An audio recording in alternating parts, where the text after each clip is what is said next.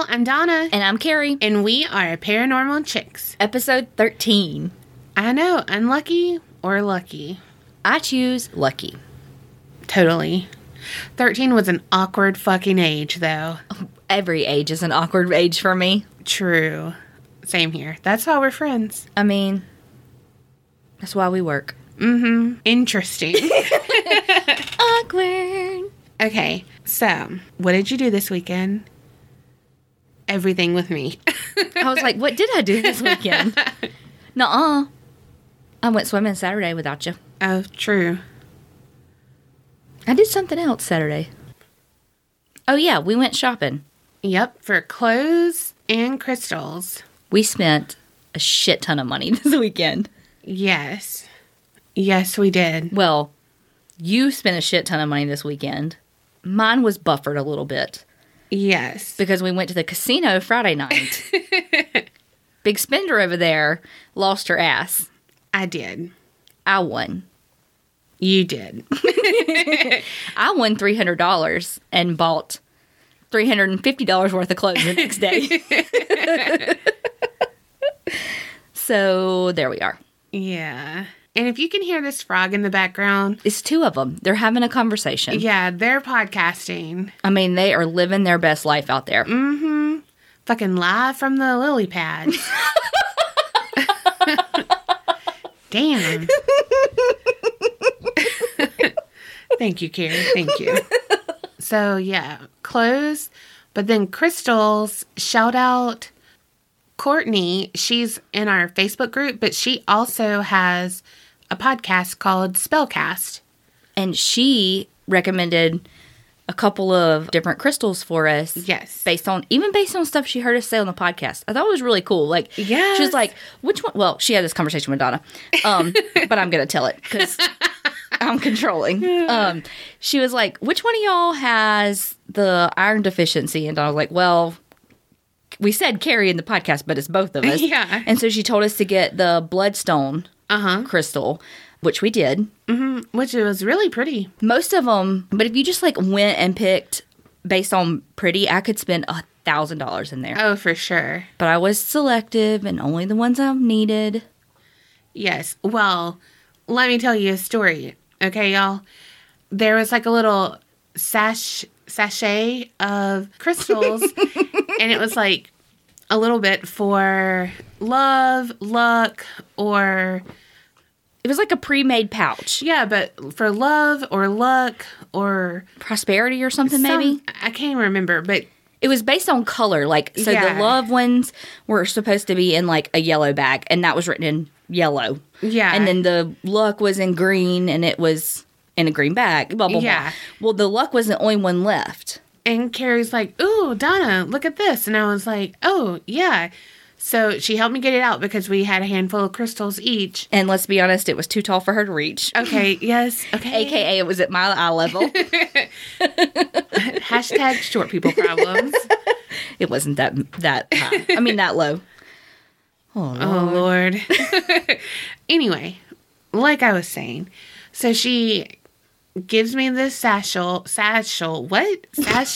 What did I say? Satchel, and what did you say earlier? I don't think it was the right sachet. Word. Sachet? Shantae. That's what I can think of. RuPaul. Drag Race. Thank you. So anyway, it was a little bundle of crystals. Well, I went to put it down, and on the little tag, it said fertility. And I was like, oh, no. And Kerri was like, what? And then I showed her, and she was like, "Oh no!" And like we put it back up. I mean, it was like, don't even touch it. Like it was like baby shit or something. Yes. Like, nobody touched the fertility. Put it back quickly. It's like, I do not want luck in that. Please, no. Also, this is random, but I was looking through some of my subscriptions on the Apple Podcast thing app. I'm with it. I'm down. I'm jiggy with it. All right, Will Smith. Anyway, I found a podcast. I have not listened to it yet, so I do not know if it's good or not. But it's I think based in Australia, because it had Australia in there. So, I was like... Right up your alley. Ears perked, homing in on some hot accents. Meanwhile, it's going to be a girl. And I'll be like, oh, well, it's a pretty accent. Just doesn't do the same thing. But it's called Teacher's Pet, and it's in the true crime thing. So I was like, ooh, intrigued. So I subscribed. Interesting. So, if y'all have heard of it, please let us know if you like it, if I should waste my time on it. Because I have a lot of freaking podcasts. I know. I'm going to the beach this weekend. And I'm like, what should I listen to on the way to the beach? Should I download another book? Or should I catch up on the 85,000 podcasts I'm behind on? The podcast. Because I've got the Homance Chronicles. Shout out. I got Let's Not Meet. Oh my gosh. The one that came out yesterday. I'm on like episode 5. Oh, well, the one that came out yesterday, so freaking good. Was that the one that you were talking about on your Snapchat? Yes. Okay. If you want to follow Donna on Snapchat, join our Facebook group because she put it out there. I sure did. You see some of me, some of Marley. Some of the TV. Mm-hmm. Oh, because I was watching The Staircase on Netflix last night, y'all. Shit got real. I think that it just disgusts me so much that I just have a mental block about watching this. No, girl. I thought I would too, because I'm like, ugh, his eyebrows, his whole shit. Like, ugh. Oh gosh, no. It's good. It's a shit show. Yeah. But it's right now, it's kind of level. They're showing both sides, but I think it gets more pro Michael later on. But it's still just a shit show. Even when they're trying to show him in a good light, to me, he looks shifty and shady and... Well, and we were talking about it I love it. We were talking about it on the Facebook group for a minute, and it was like, some opposing views, and I was like, I will watch it, and as of right this minute, I'm like, he's absolutely guilty. Right. But I will watch it, and I will have an open mind. Yeah. I'm eager to get to the new stuff just to see what they say. Yeah. But I watch it with my, eyebrow perked, and I'm like, Because you're trying to match his eyebrows? Girl. You got to fill them in a little bit, Lord. Grow them out. Yeah, get wiry ones that just go everywhere. I mean, who doesn't trim their brows? No judgment if you don't, I guess. To each his own. If you want to look like a woolly booger. Well... Yeah, the caterpillar look might be in. I mean, thick eyebrows are back. Yeah, but his are thick and not in a good way. His are like Keanu Reeves' beards. They're always patchy and stuff. Ew. It's just don't. That's not your strong suit. True. But in the coming week-ish, we are going to actually both finish that series and do a special episode about it. About him, about the case, about the series. About the owl. The famous fucking owl. This owl, we were just talking about this owl because... Hooty hoo! I legit think that there are more gifts now about, with an owl in it, now that this, staircase shit has taken off so much. Mm-hmm. Because... there are a lot of owl gifts now, and there used to not be. I need some owl, emojis. There are none. The Bitmoji, you mean? Yeah. Yeah. There are no owl Bitmojis. No. There's one, maybe two, owl emojis. Yeah. But no Bitmojis. Also, side note, if you follow My Favorite Murderer is their after hours thing. That's their Snapchat. Yes. However, I'm in so many of their freaking groups. It's ridiculous because they have 25,000 subgroups. They really do. Which is great because I'm in almost all of them. But this girl and her boyfriend made stickers. You have to have an iPhone. They're working on Android stuff. But it's My Favorite Murder stickers, and they are fan-freaking-tastic. Yeah, they are. And they're like $1. Yeah. They're working on more, and I was like, can you get some for WhatsApp? Yes. Because that's really what I use. Me too. Obs. Yes, I talk to everyone but Kerri on WhatsApp. Like, no. If y'all don't have WhatsApp, it's what's up. My sister calls it What's Up app. Because she's like, what's that What's Up app that you use? I'm like, WhatsApp. It's so good. Also last night, because I didn't want to miss any of the staircase goodness, and I was getting a little tired, turned it on TV, and what did I have recording was Casey Anthony. Oh, did you? Yes, and it was the girl, the lawyer from OJ, Marsha. Mm-hmm. I thought it was that Marsha Gay Harding, the actress. Mm-hmm. And I was like, oh, she in true crime? Which I think she does have a podcast. Anyway. But it was the lawyer from OJ. And she goes back and interviews people. And, like, she definitely is doing this with her eyebrow up, too. Because she's like, she guilty. Yeah. Also, she wears, like, a choker in this. Mm-hmm. And she looks damn good up in that choker. I cannot wear a choker. Look, if I wore a choker, it would disappear from my double chin. They were like, that bitch got on a necklace? Like, I would turn my head and you'd be like, damn, I didn't even see she had on a necklace. It's a magic eye. The closer you get, the more you can see it. Look, you got to turn your head just a little bit. And by you, I mean me, so that you can see it on the sides. Oh, God. But seriously, I was like, oh, my God, she's wearing a choker. Damn. That bitch look good. That's funny that you say the Casey Anthony thing, because I almost did that one this week. And then I was like, meh. Girl. I don't feel like doing her. That whole thing, I'm just like, what? But they have another thing. Other than her, they have one that's her parents speaking out. I think that's old. Oh, well, I recorded that too, but I watched I think that's old, because I have watched that one. With her parents. Oh, okay. Because they, like, don't talk to her anymore, and, like, she's, like, whatever. Okay. I have a point of something from last week. A point of order, but that's not whatevs. Last week, I misspoke. Imagine that. And whenever I was talking about the FLDS, the Mormons, and I said David Koresh, and I meant Warren Jeffs. So yes. Warren Jeffs was the leader of the FLDS, who is in jail. Mm-hmm. David Koresh was of the Branch Davidians from Waco. Yes. So just to clarify, sorry, I suck with names, but I do know who they are.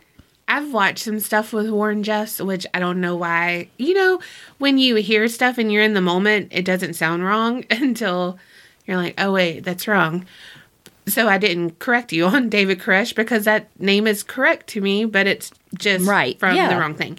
Anyway, but Warren Jeffs, his sermons that he's done, and it's like on the recordings and stuff, it's so hauntingly creepy. Mm-hmm. His voice. Have you watched The Evil Lives Here about him on ID? No. Oh my God. It has his brother. Wait, I have. I lied. I'm sorry. I have.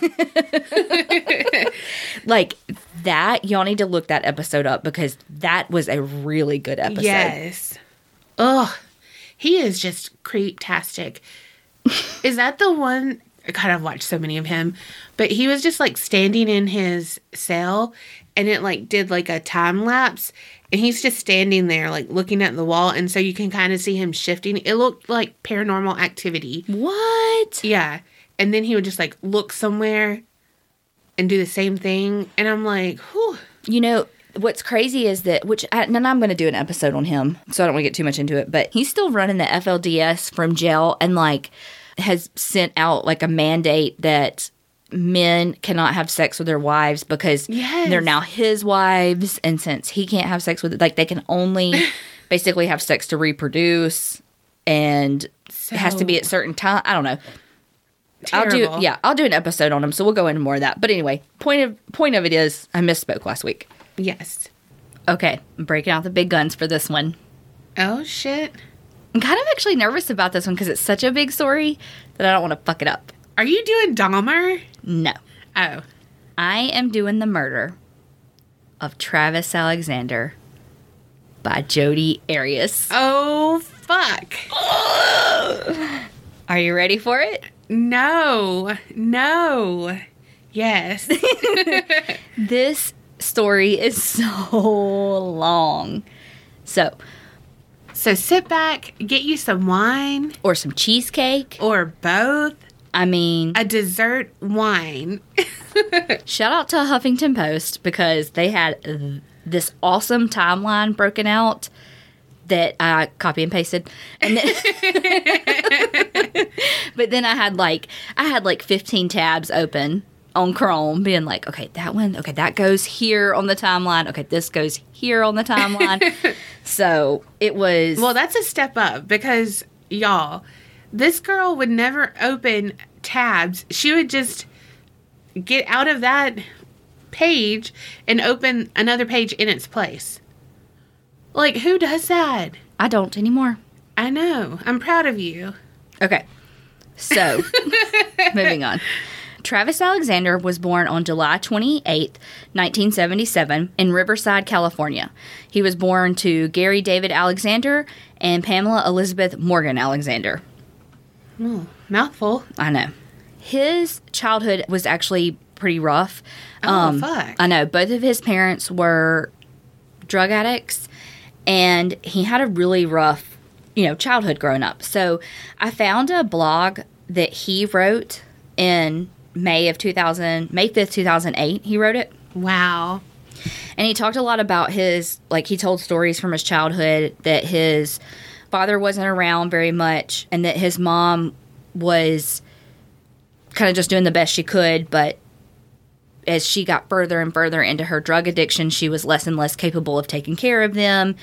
And he said that basically it was like, when you do meth for a week, you have when you start coming back down on it, you have a lot of sleep you need to catch up on. Wow. And so most of the bad parts of his life were when the kids would be playing and stuff, when his mom was coming down off of the meth and sleeping. Yeah. If they would wake her up, she would get up and beat them for waking her up. He was saying that they wouldn't have any food because, when she would be sleeping for days on end, they would eat the food at the beginning, or the food would rot. And so he says that he can remember one time, having a piece of molded bread, and it was, the last thing that they could eat in the house that they had to eat. He said that he can remember being, I think he said 5 or 6, and, looking into the cabinet and seeing cans of food and knowing what was in it, but not knowing how to operate the can opener to get it. No. And then Was it? I know. And then he said that in this one of the houses that they lived in, that there were thousands of roaches. Oh, okay. I know. There's a whole story about albino roaches. I'm not telling you. No.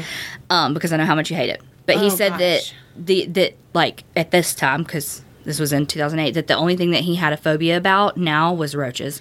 Can we stop saying the word?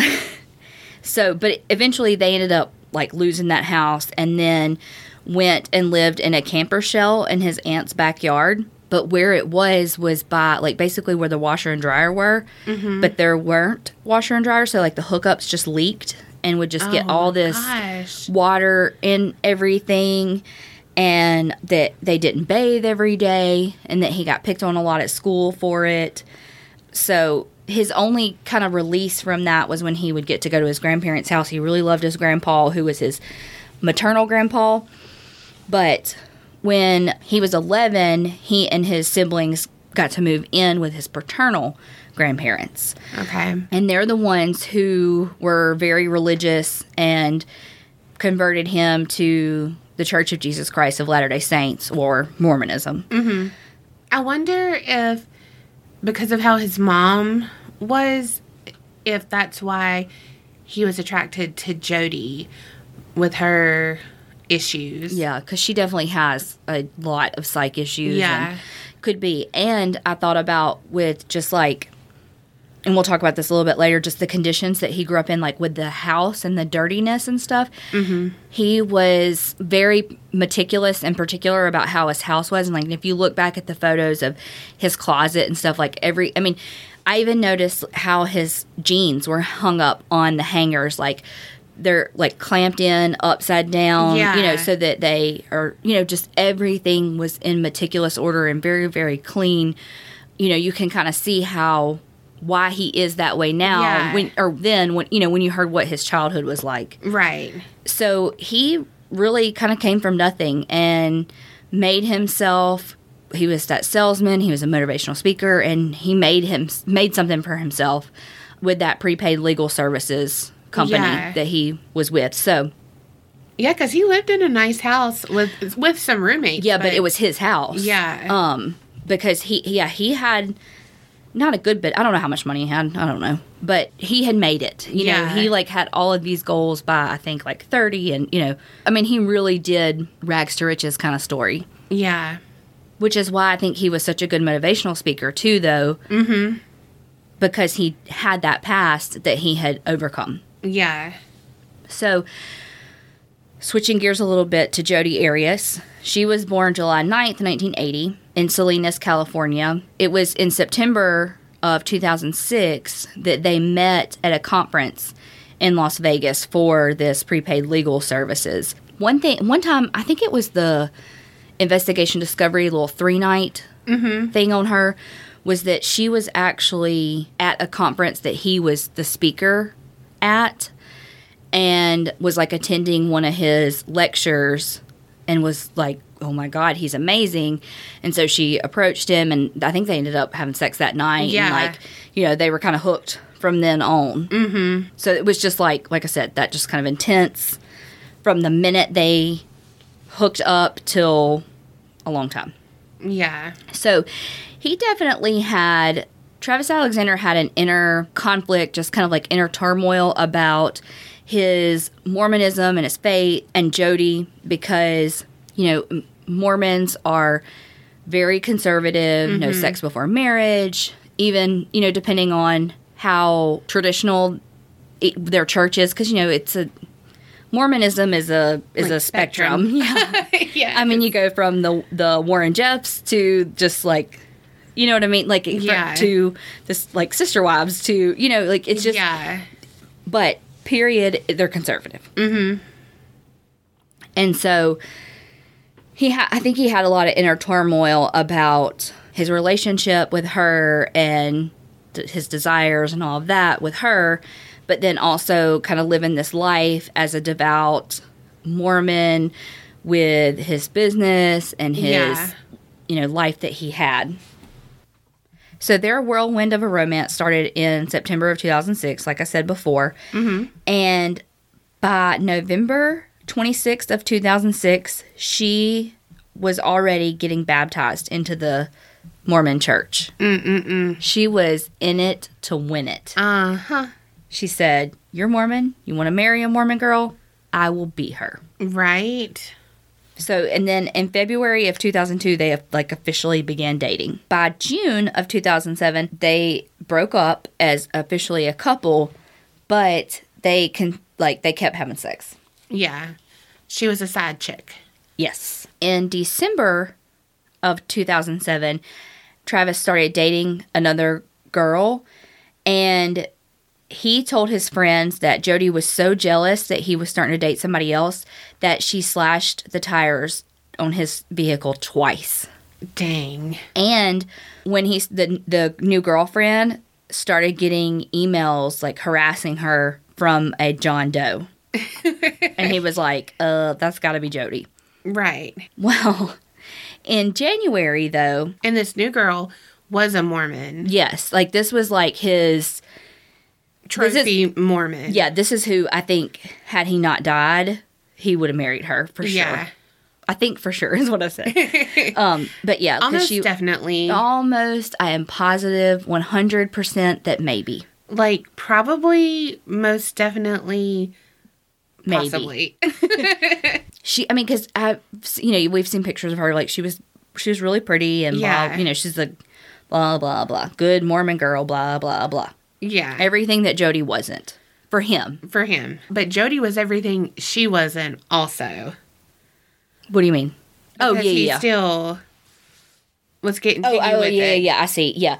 Because that's really what he wanted. Yes. But, exactly. He wanted his 2 lives with the two girls, because that's how it's almost like he lived a Dr. Jekyll, Mr. Hyde kind of thing. The word, this is not the right word, but this is the word that is popping in my head, but it's like dichotomous. Like, it's like these 2, it's not the right word. I mean, it means, I know what it means. You know, it's the 2 things, but it's like he has the sexy, hot fuckfest, and then the good Mormon girl, and he wants both lives, you know? Yeah. Because I feel like Jodi is who he was growing up. Right. And this other girl is who he wants to be. Right. So, we start learning of, like, you know, of course, through the case and all that, we get to see all of their text messages. Yes. Oh, my God. And they start in January of 2008. And can I just say, I saw a meme one time, and I may be making this last part up, but it may have had Jodi Arias on it, and it said, write your text messages like you're going to have to read them out loud in a courtroom. Yes. Because some of these messages, I'm like, oh my God. Bless their hearts. I mean, because when you're the one messaging that shit, you're like, I'm so hot. And then it's like, and then she said she wants to give you a warm mouth hug, too. You know, It's like, so awkward. So awkward. I know. But I, like, thrive off of that awkwardness when it was going down. I'm like, tell me more. Like, can I print these pages out? I know. Because I need to know more. Well, I'll read you some of them. I don't have a lot. I just have a few. Okay, so on January 8th, Jodi sent Travis a text that said, God bless him. I fell asleep. But to answer your question, yes, I want to grind you. I want to be loud. I want to give you a nice, warm mouth hug, too. Smiley face. Awkward. Oh, my gosh. Well, 1, who says mouth hug? 2, who says grind you? Right? We need to give her sexting 101. Right. Don't use any of those words. Okay. Gosh. Okay. On January 18th, she sent him a text message that said, my pussy is so wet. Like, this shit, people know, like, look, we've all been there. Yes. But at least she didn't say moist. Ew, that's the worst word ever. And at least she didn't say cooter. Or cat. Oh, gosh. No. Okay. God. I'm like legit. I'm not embarrassed by the words. Right. It's for her that everyone's knowing about this. Yes, that everyone is seeing her sexting. Like that, like, yes. You do you and you sex away, you get it. Right. Just don't kill the person afterwards. And it has to be read in court. Oh, gosh. Oh, my God. I'm like embarrassed for her. Yes. Okay. So in March, they're still fucking, and they've gone to different states together. Like, I remember like when this case was coming out, being like, Jesus Christ, they have so many pictures together. Yes. Like, to not be together, they were fucking together. Right. All right. So then in April of 2008, that's when she moved to Arizona from California, because they had, they were doing kind of the long distance thing. And that month, because, well, like I said, Travis Alexander had the blog, which, by the way, the one that I was reading a little bit to y'all about his childhood. Yeah. At the bottom of it, there's still a comment on it from Jodi Arias. Oh, my gosh. Like, the day he posted it, she commented, like, I like the new revisions. Wow. It's, like, it flows well, or something like that. Wow. Like, that blows my mind. And then if you click her, like, if you click the comment, yeah, it takes you to her blog that's, like, still up. Wow. And that, like, that, I don't know, it's like, holy shit.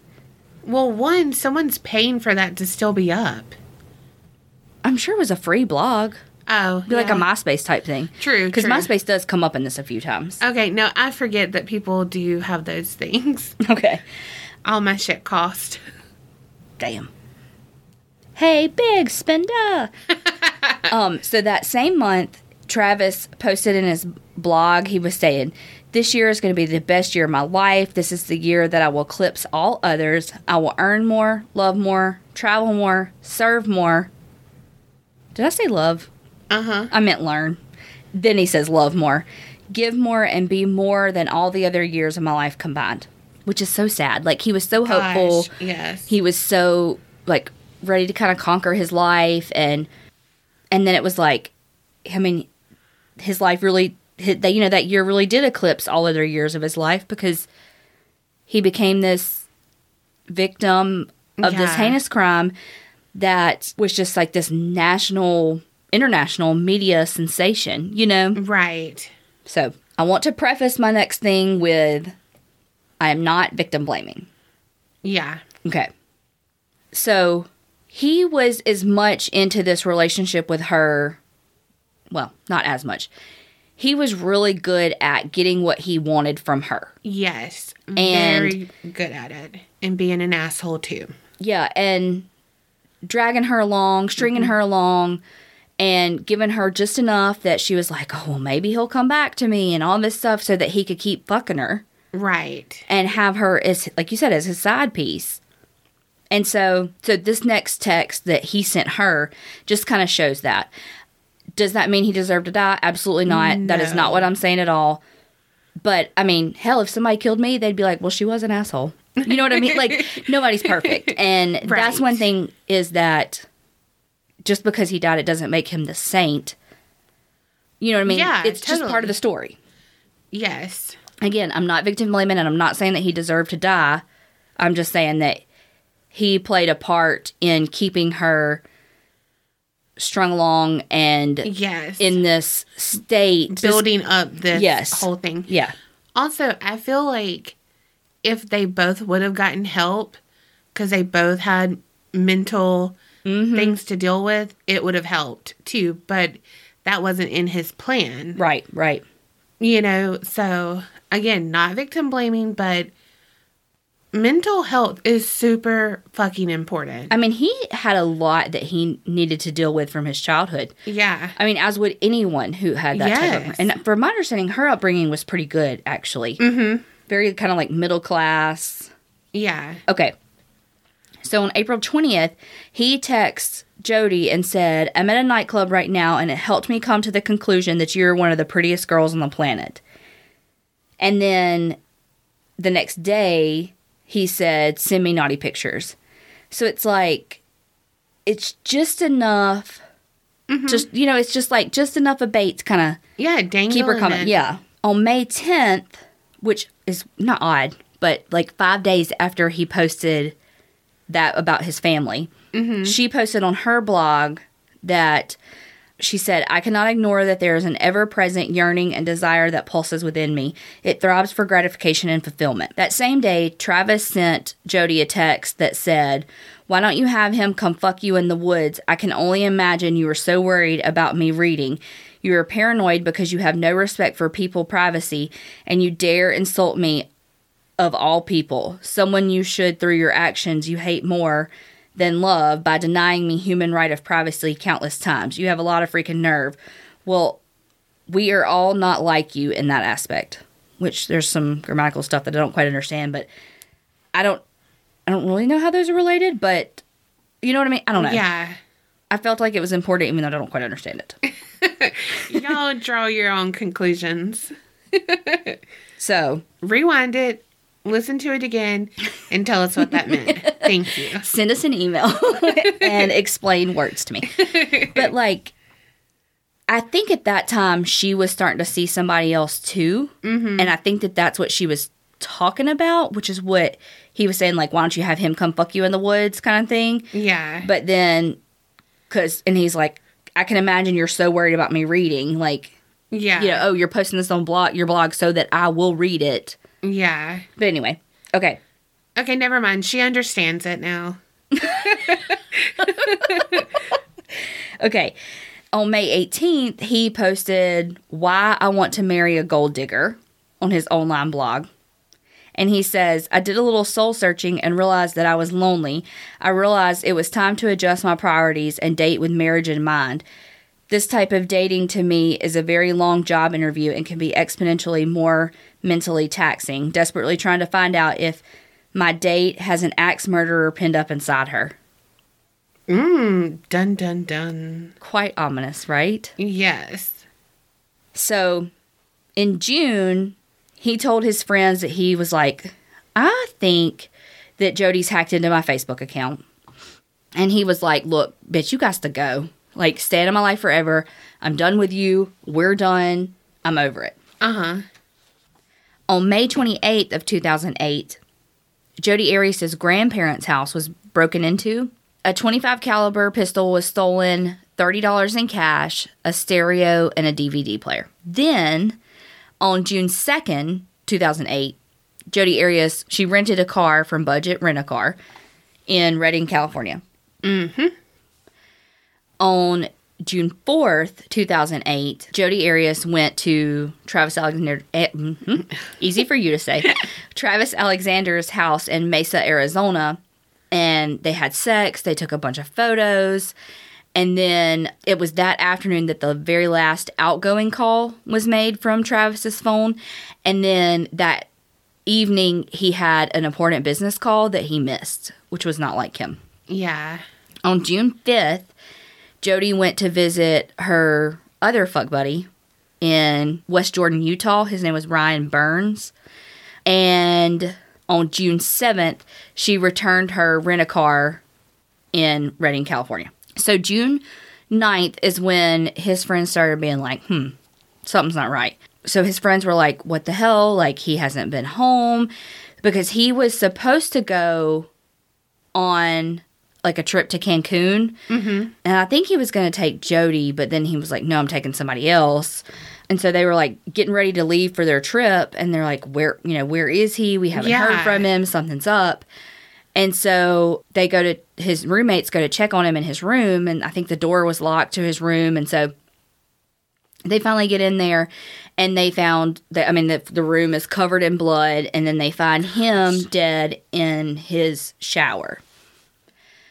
There's some theories out there that his roommate had something to do with it, because he was so, Travis being he, was so meticulous and clean and organized, and his roommate was it was in and out of the house, and how did he not smell a decomposing body that had been there 5 days, and how did he not notice that stuff was messy and all these things? And I think their rooms were kind of close. I don't know about that. You could be right. I just don't remember that detail. But his door was closed. It was locked. Roommates aren't all we would go in each other's rooms. I'm like, oh, she's got to need some lipstick or, whatever. Yeah, but I feel like guys are different. Yeah, so. Well, and he knows he has fuck buddies and shit. Yeah. Yeah. Maybe he had a sock on the door. He's like, damn, that was a long fuck fest. 5 days. He took a Cialis.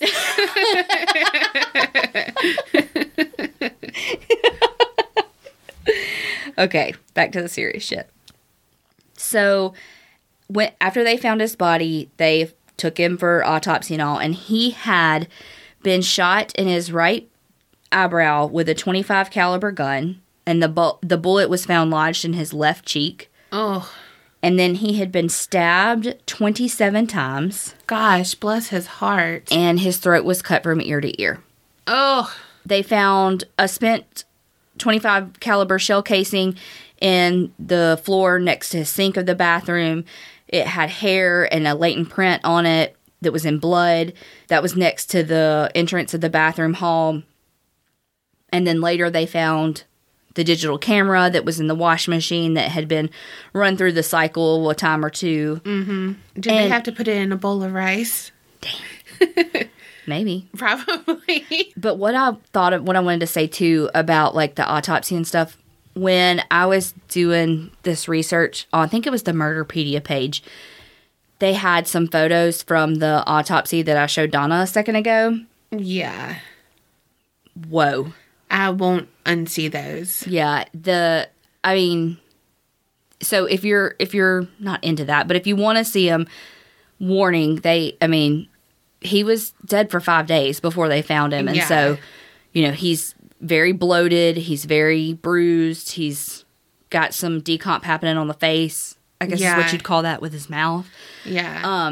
And it showed like all the stab wounds. And what got me the most was 1, how his mouth looked. Yes. And 2 was the throat being cut. Yes. That was a lot in those photos. That was bad.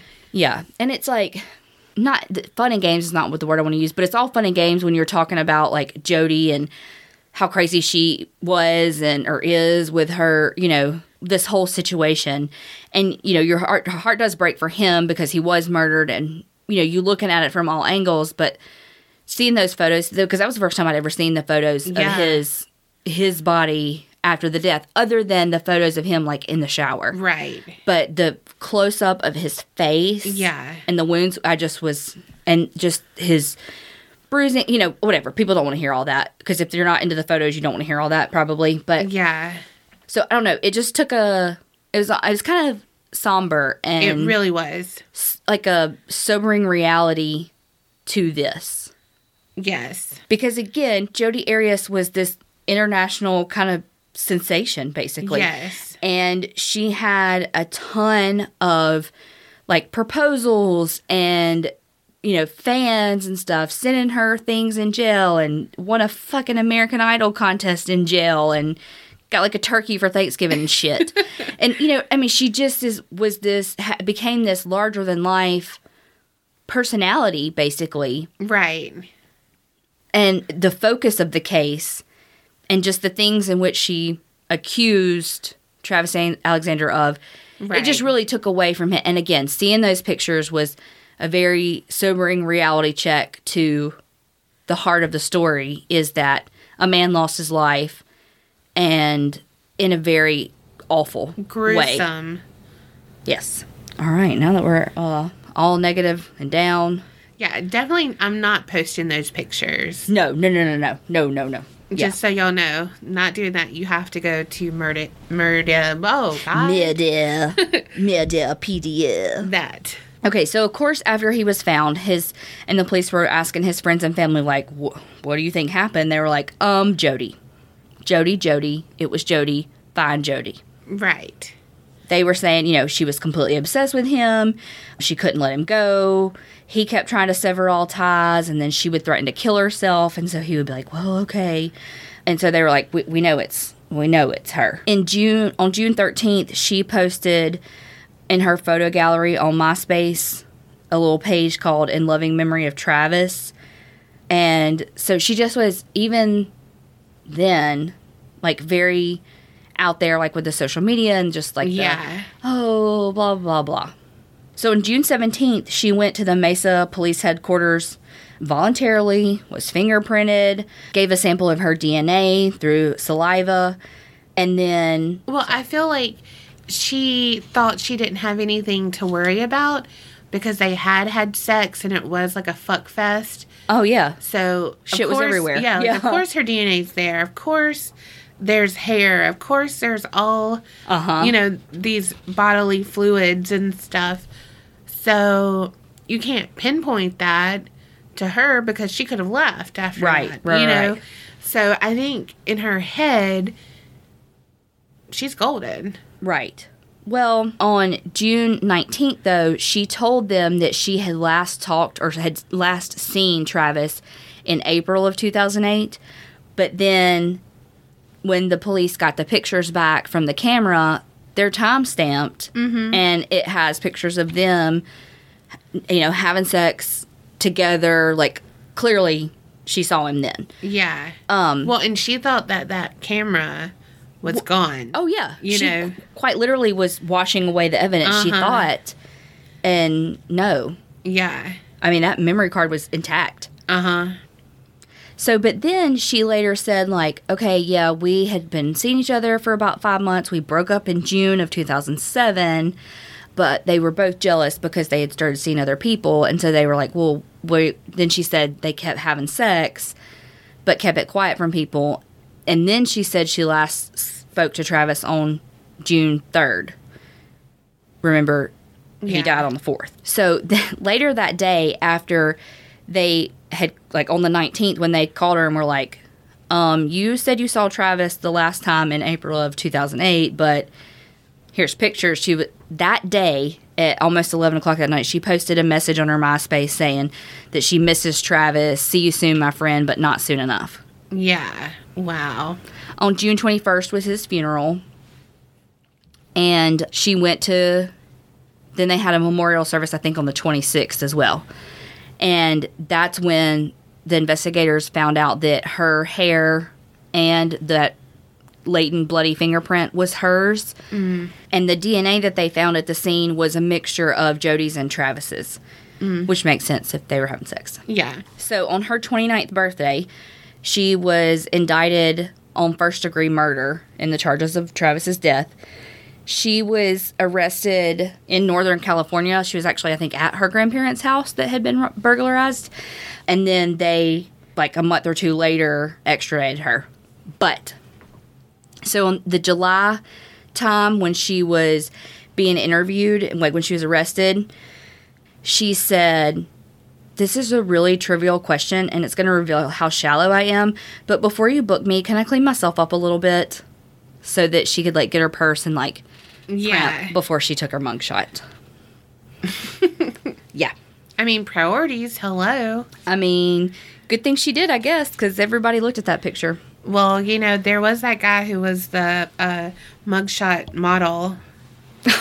Yes, I know what you're talking about. Oh, and so our friend has a plus-size clothing store, and one of the companies that she uses for shirts, that guy is a model. No. For it. Yes. I didn't know that. Yes, he was in one of those magazines that come, like the catalog. Yeah. Yeah, she was like, is that the mugshot model guy? I was like, yes. That's hilarious. On September 5th, she was extradited back to Arizona. September 11th, she put in her not guilty plea.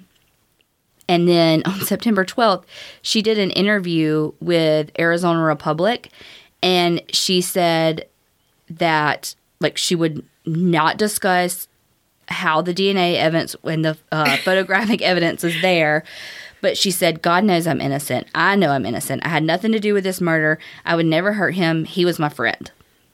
Mm-hmm.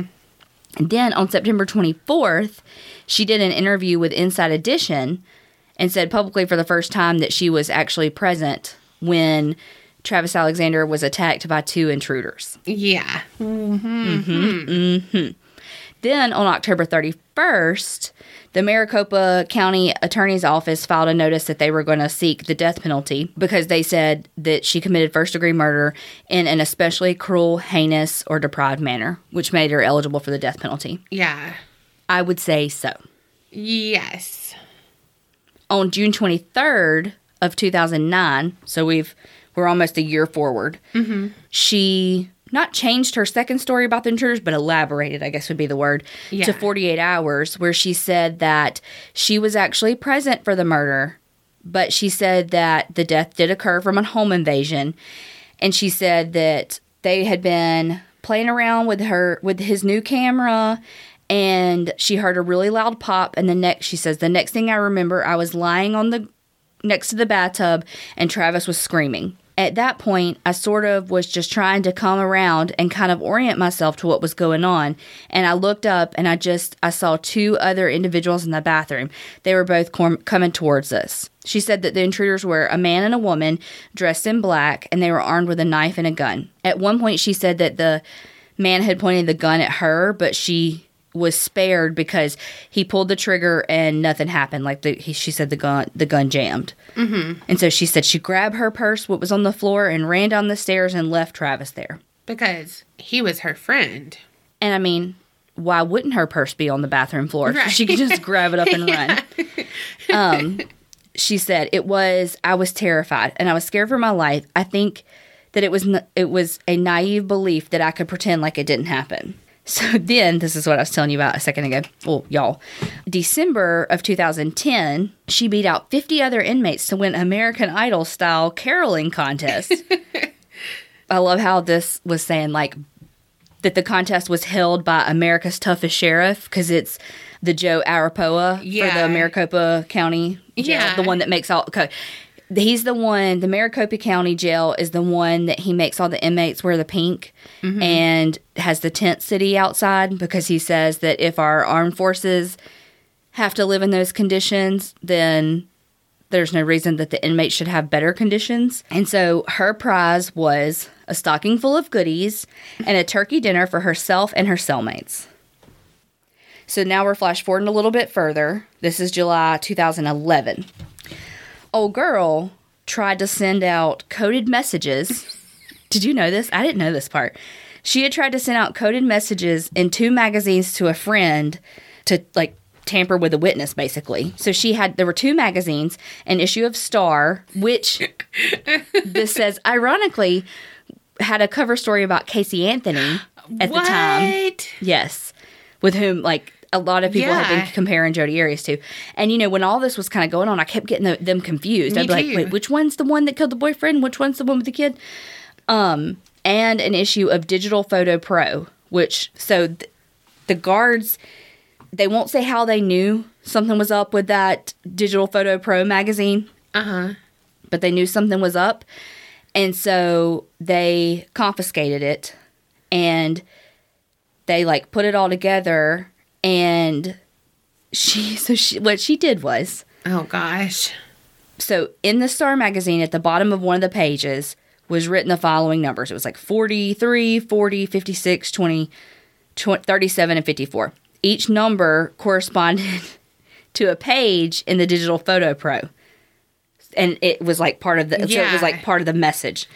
So, strung... Had she just watched the Da Vinci Code or something? I don't know. And I'm like... Anyway, because I'm thinking, like, okay, if Donna and I had to send coded messages to each other like that, how would we do it? Because I would never figure the fuck out what you were trying to say. Oh, fuck no. You'd be pissed at me. I would. You wouldn't understand. Or you would send me something, I'd be like, where the fuck are all these numbers? And just throw it away, you know? Yeah. Like, I just draw random shit because we're not artists. Just draw. No one else would get it, but... We are really good at Pictionary. Yeah. Look, though, when you have to do the Senso sketch for Cranium, we are your gals. So this is what the message said. You fucked up. What you told my attorney the next day directly contradicts what I've been saying for over a year. Get down here ASAP and see me before you talk to them again and before you testify so we can fix this. Interview is excellent. Must talk ASAP. Oh my gosh, no, I had no idea. I didn't either. Me neither. It says the intended recipient of this message is unclear, but the magazines were found just a couple of weeks before the prosecution was going to interview her ex-boyfriend, Matthew McCartney. So, wow. Like, they think it was probably to him, but yeah, they don't have any proof. Wow. So he done fucked up. So to show you, just to illustrate her, I don't know if narcissism's the word, just... Yeah. She, on August 8th, your birthday, 2011... Okay, shout out, Jodi. She told the judge, Sherry Stevens, that she wanted to represent herself. She saw Elle Woods, and if Elle can do it, so can she. I mean, what? Like, it's hard? What year was that? 2011. I'm trying to think what I was doing. Working. Yeah. 7 years ago. Yeah. Out of college, working. Work. Okay. So, the judge was like, okay, cool, you can do it, but of course, your public defenders have to remain on as counsel, like, for advisors. Yeah. On August 16th, 2011, is when she requested to admit letters that she says that Travis had sent her prior to his death. And then in the letters, she was alleging that Travis admitted to being a pedophile. Right. And, of course, the prosecutors were like, let me see those letters. Because this is a fucking fake. And so it was clearly fake. It was a forgery. And so so then that's when Jodi was like, Judge Stevens, I'm in over my head. Like, quite literally, she said, it's over her head. And so the judge reinstated her defense counsel. Oh, my gosh. Oh, God, she's an idiot. I took a webinar on how to forge shit, and I want my money back. My $29.99, I could have some cigs for that. I mean, that could have gone on my commissary, and I could have had some cranberry sauce with my turkey I won. The kind in the can, because that's the only good kind. Okay, but what she said about when she was claiming that he was a pedophile, she said that in January of 2008 that she walked in on him masturbating, and that when she walked in, she was like, oh, like, what are you doing? And he was like, oh, nothing, and like started grabbing all the pictures on his bed. And when she was like, oh, what is that? Because one fell off, that it was pictures of a boy, like, in, like, Spider-Man themed underwear. Like, so it was like a little kid. Which, of course, all of that's fake, so. Yeah. So at this point, she's like, okay, so the story about me not being there, that didn't work. Then the story about the home invaders, well, that didn't work. So let me try the pedophilia thing and be like, okay, I was there, but he was a pedophile and he was abusive. And so that's when she says, look, we were playing around with his new camera, and she said, I dropped it, and he got really mad. And so that's when she said she had to kill him in self-defense. Right. Did you know that when you kill someone in self-defense, that you typically shoot them, stab them 27 times, and slit their throat? And leave and don't say anything. And go fuck your other boyfriend in Utah. Yeah. I mean... And then lie about it. That's what I would do. Times. That's what I would do. Mm-hmm. I mean, that's what I got from the Jodi webinar I went to. I mean, did you want your $29.99 back, though? That bitch charged $32.99. Oh, Jodi must have had a 10% off. Fucking Groupon, man. Gets me every time. The ring I'm wearing right now is from Groupon. Oh, really? Yeah. Okay. So... Not sponsored. But, no. Then one of her attorneys was like, hey, I don't want to be on this case anymore. The judge was like, fine. Her sister was on 48 Hours being like, oh, he was a monster. She loved him, blah, blah, blah. So then in January of 2012, she got Jennifer Wilmot as her defense attorney because she is a death penalty, like, qualified attorney. And so she started to represent Jodi Arias. In February, the judge denied a motion to remove the death penalty because they were saying, her attorney was saying it wasn't like a planned murder, it was a self-defense kind of thing. But the judge was like, absolutely not. So in December of 2012, we are 4 years after the murder. Yeah. 4.5 years, really. That is so crazy. The jury selection began. There were 375 potential jurors that they had to go through. They ended up with, of course, 12 jurors and 6 alternates, 7 women and 11 men. And they, of course, were sworn in. So January 2nd, 2013 is when the opening statements happened. Like, that's when the trial officially began. Okay. And the Maricopa County prosecutor, Juan Martinez, he just described Travis Alexander's murder as violent, and that there were 3 different ways he could have died. It could have been from the shot, from like being shot, being stabbed in the heart, and his throat cut. And said that Travis Alexander had a lot of defensive wounds on his hands. Gosh. And he wrapped up his opening argument by playing a video from the like an interview that Jodi did, saying, "Mark my words, no jury will convict me." Dang. I feel like that's a mic drop moment. I was about to say that. He's like, fucking prove her wrong. Yeah. So, man, if I was on that jury, that would fire me up because I'd be like, she guilty. on right? That would so be me. Be like, I'll show you, bitch. So which is why I don't need to be on a jury. Right, I know. Well, and it's like, if a real life courtroom is like an episode of 48 Hours, that is emotional roller coaster. Yes. Like 1 minute, I'm like, they are so fucking guilty. And then the next half hour, I'm like, oh, God, they didn't do this. Right. And then, like, the last 5 minutes, I'm like, did they do it? Like, I'm, like, completely lost, Yeah. you know? I'll be 12 angry men on their ass, and Yeah. they're going to be like, just change your vote. Be like, oh, no, bitch, I ain't got nothing to do. And then, I'm getting my $60 a day, or I don't know how Right. much you get from jury Right. duty. I've actually never had to go to jury duty. I had to go once, but I didn't end up having to go. Like, I was so nervous that I was going to have to go, which I don't know why, but, you know, whatever. That's me. Fear of everything. Right. New situation, of course you're going to be anxious. Yes. Well, I was like, oh my gosh. Well, I called that morning, and it was... They were like, we don't need you? Yes, and I was like, oh, thank God. But, you know, that whole time, I, like, was freaking the fuck out, making such a huge deal, and then it was like, oh, we don't need you. I was like, mother bitch. Well, I always kind of wanted to get a jury summons when I lived in Houston, because I figured it would be like something really cool, you know, Yeah. there, but I never did. When I moved back to Mississippi, though, I did get a jury summons, but it was when I was, like, in another state doing field work somewhere. I don't even remember. I don't even remember which state I was in. So I couldn't come, you know? And so we just had to, like, write the letter being like, I can't come, and, of course, was excused, but... Oh, my gosh. Yeah, never have had to actually do it.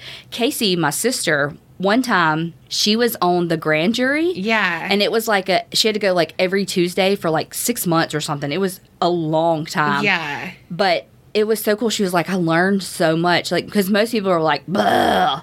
But she was in between. It was like a semester off of college, basically, where she was kind of trying to get things together. And so she was like, what the hell else do I have to do? Like, making some money. And so she was like, I learned a lot. It was interesting. I was like, oh man, that's really cool though, you know. Yeah. But anyway, so the defense, their opening arguments, of course, were because at this point she had changed her story to it was self-defense. Yeah, because, I mean, again, like Casey Anthony, too, you know, trying to be wholesome. And because jury management is a thing. I mean, yes. I watch Bull. I know it's a thing. Right. You know, it's like, it is. And I feel like hers was so extreme that it's like nobody buys it because it's so extreme. But I feel like it did teach me to start looking for those things, though, to try to say, okay, and then from the defense side too. I mean, I'm sorry, the prosecutor side too. They're doing jury management as well. Oh, for sure. Like, it's all a game. It's all a chess match. Yes. And I'm so, better at checkers. Oh my God, that's great. And so it's like, but it really did like educate me to look for those kind of like nuances of Right. how they're trying to skew my opinion. And it's like, fuck you for trying to subliminally change my mind. Yep. Like it's a fucking episode of Saved by the Bell. Right. And it's just like, so you're saying justice isn't blind. Right. And, you know, like, you're saying that this is rigged. Uh-huh. You know what I mean? Like, you're saying, oh, here's all our cards, but also here's a couple of jokers we have, too, that we're not going to show you. Oh, here's this card I dropped on the floor, and it's a wild. Right. Yeah, it's hard. You know, again, that's what's so, like, overwhelming about this case is because, one, it's lasted forever. Yes. So that's number one. Two is that there's so many moving parts to it that you could make entire episodes of our podcast about. I mean, the jury management, the changes in the stories, their relationship, and the psychology behind the you know, the choices that each of them made, and you know that. So it's like this really could be a 7-part series for sure. But I'm lazy, so it's not. It's a 1-part series. Just a little longer than normal. Which would be like 4 hours. Because we have long AF episodes. We do. Let us know if y'all like that. I know, we've gotten longer as we've been going, but I think, 1, we've done harder stories. Yeah. But 2, we've gotten more comfortable. Yeah. Talking and sharing more and whatever. But if y'all don't like that, let us know. I don't know how we're going to do better, but we'll at least know your feedback. There you go. So one thing that I thought was quite interesting that the defense attorney brought up in her opening arguments was that, well, she said that Travis Alexander pressured Jodi into having not only vaginal sex, but anal and oral sex too, because it was like a skirt around the no sex before marriage, doing anal sex and oral sex. And it's like, that's so true. Oh, for sure. You know, I mean, even think about like us growing up and stuff, and it's like, well, we didn't have sex, we just had oral sex, you know? Yes. It's like, well, that's sex, so you just didn't have vaginal penetration, you know? Yes. I mean, oral sex. Right. It just shows their immaturity, too. True. Well, and, you know, that goes along with, which we've talked about this before, which I'm going to bring up the Duggars, but I kind of think that Travis Alexander actually looks like the oldest son of the Duggars. Oh my God, he does. Right? And so it's one of those things when you have extreme rules governing a natural desire and, you know, and extreme rules, either way, you know, whether it be conservative or non-conservative rules, you know, people are always going to want to rebel or be curious or, in the instance of sex, follow their natural urges. Right. And so, I mean, of course he had someone on the side that he was having sex with. You know, it speaks again to a larger issue where he had the 2 lives that he was trying to manage, who he felt like he was, I think, and who he wanted to be. Right. Jodi versus the Mormon life. Yeah. So, of course, again, the defense attorney's whole stance is that it was a domestic violence situation in which she was defending herself, and that's why she killed him. On the second day of the trial, prosecution called Esteban Flores, a Mesa homicide detective, and he was the one that investigated the crime scene and had the original phone call with Jodi Arias on June 10th of 2008. So the prosecution played the recording of the call, and in it, Jodi said that she and Travis were good friends and that she wanted to help the police in any way that she could. She said that she had heard of Travis's passing and that she also heard there was a lot of blood at the scene and asked what weapon was used or recovered from the scene. But, of course, Detective Flores was like, we can't tell you that shit. Yeah. Detective Flores asked about her relationship with Travis, and she was like, yeah, we dated for like 5 months, and then we broke up. She really said that. She said they remained friends, but more like buddies. She said they were intimate. Yeah, fuck buddies. Yeah, she said they weren't intimate, but it wasn't like a relationship that, you know, as far as that goes. Yeah. She said that they broke up partly because she believed that he was cheating on her. And she said she didn't trust him, and that she said that he would get upset really easily. And then while they were on the phone, Flores said, you know, people think that you were taking advantage of him. You were hanging out when you weren't wanted. She was like, they're just saying that because I'm an ex-girlfriend, you know, so they're just talking bad about me just because I'm an ex-girlfriend. And he was like, well, you know, Detective Flores was like, well, we just need to know, you know, if anybody had any issues with him, you know, we just need to know. And she was like, well, he never locked his doors.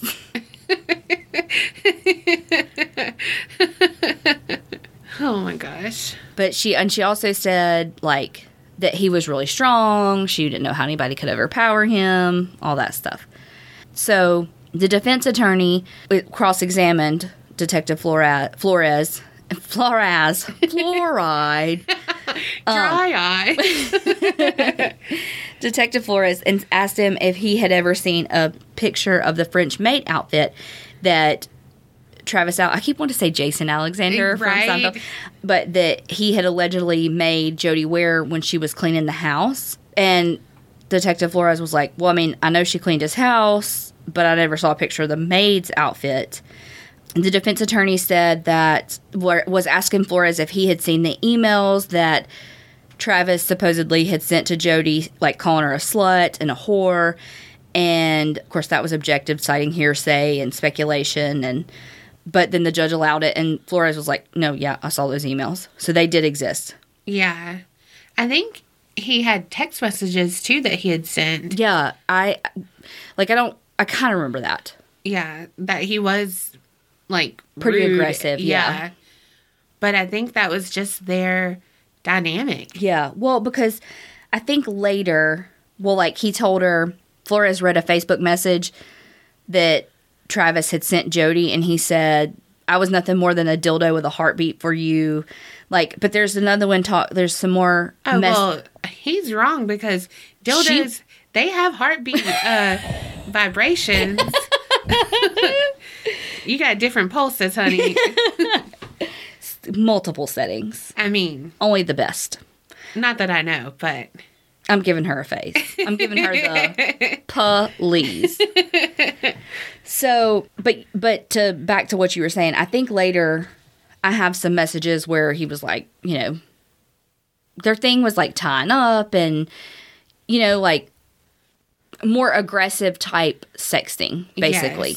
Yes. So I do think that some of that was their thing. I think he was probably a little aggressive towards her, but I think that she thrived on that too. Like you said, that was their dynamic. Degraded and to be, the aggressiveness, that's what she loved. Mm-hmm. And that gave him the power that he didn't have in his childhood. Right. All of that. Look Again, at us. Psych 101. We are figuring it out. Mm-hmm. Making it up as we go. Heck yeah. Okay. From that webinar, $32.99, best money I've ever spent. Oh my gosh. Look, you can learn how to use things like Word.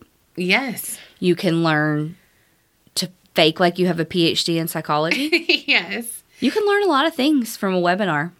Also, how to send cryptic messages in Star Magazine. I mean, it was her webinar. Right. Okay. So then a fingerprint examiner with the Mesa Police Department, her name was Heather Connor. She took the stand and talked about the 3 days that it took them to process the scene at his house and how they had found the camera in the washing machine and the clothing that was in it, the digital camera that had the SIM card, and there was a towel that had bleach stains on it. Why would someone not remove the SIM card? She apparently did not attend or run a tech webinar. No, BTK, he was gone before he could tell everyone about it. I mean, he was like, these cards, these floppies, these discs, they know everything. Yes. They save all data. Like, I just don't understand. I mean, you obviously are getting rid of, or trying to get rid of shit. Take the SIM card. It's small. Mm-hmm. Put it in your bra, something, and then go. Yep. Not just like leave it intact inside the camera. Yeah. Like, yes. Okay.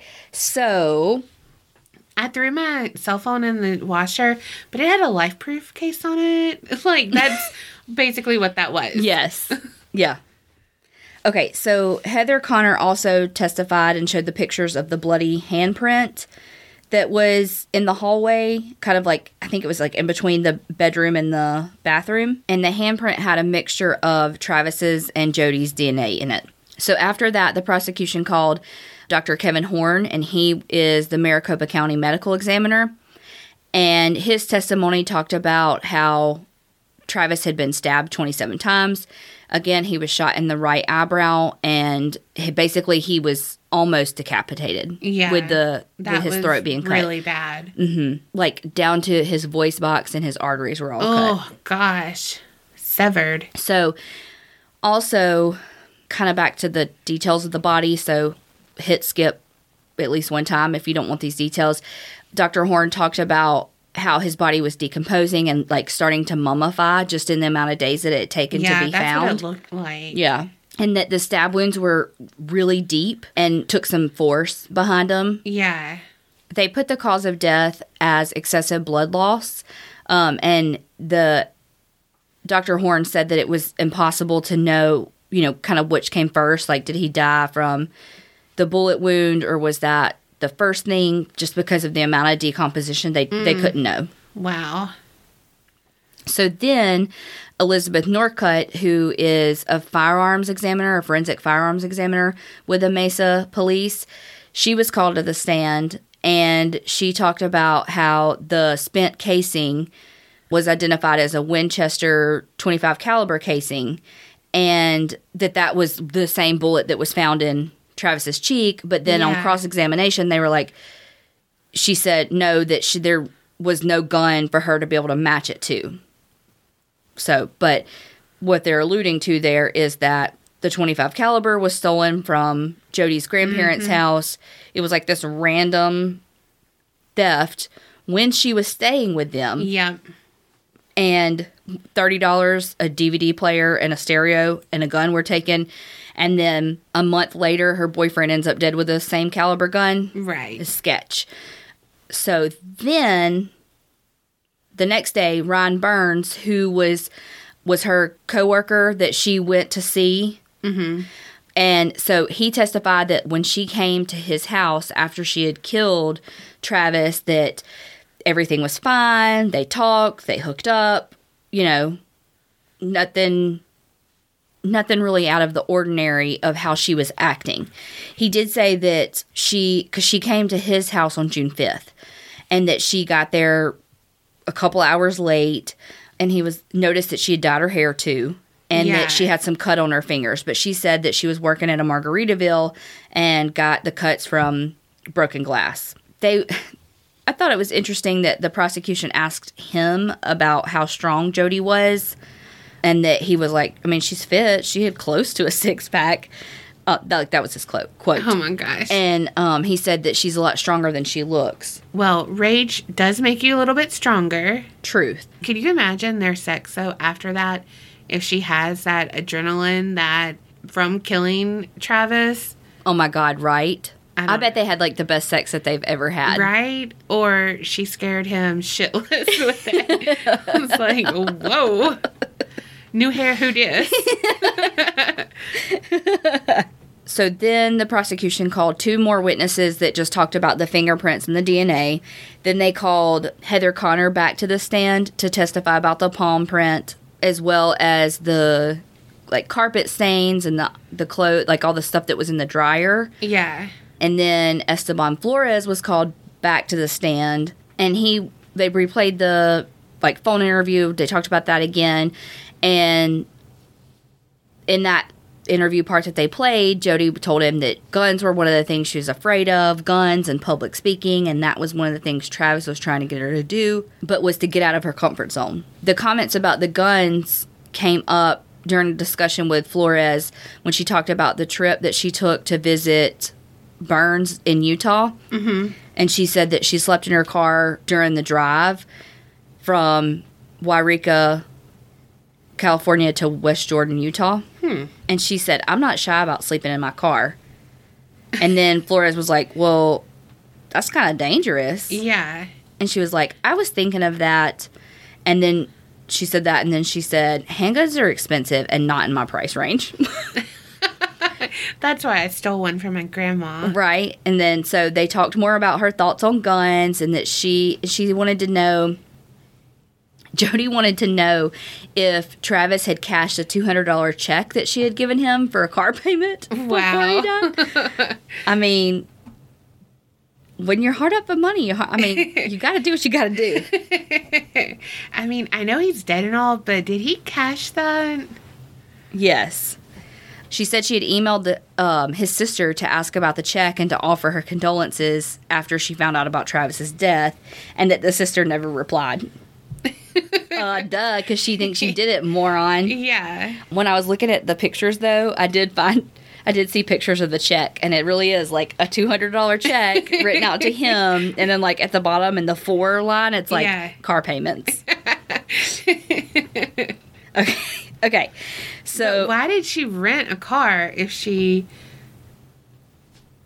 was paying for a car? Yeah, there's a bunch in here that I don't think we're going to cover because it's like, I mean, like bazillions of receipts, like in pictures of like when you're looking at the pictures of all the evidence and stuff, it's like all these gas receipts and all of that like prove her trek from Wairika to Utah, just stuff like that. And so, all right, so on the 5th day, they called Nathaniel Mendez, a detective with the Suzuki. I don't know if I'm saying that. Suzuki? I don't know. I fucked that up, I'm sure. County Sheriff's Department, California. Sorry, Californians. I know I fucked that up. But he said, there's no Margaritaville in Wairika. And again, that's so funny that this is the next part and I just said this, but that he found receipts that showed that she had rented the car on the 2nd of June and she had returned it 6 days later and she had put over 2,800 miles on it. Holy fuck. Yeah.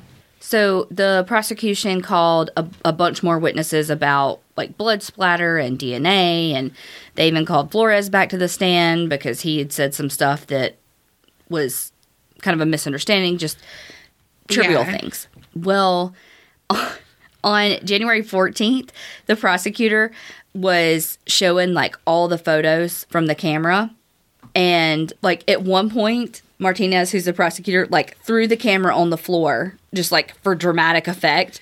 And the defense attorney was like, objection? What the fuck? You're going to destroy this evidence because for dramatic effect, you're throwing the shit on the floor? Oh my God, are you kidding me?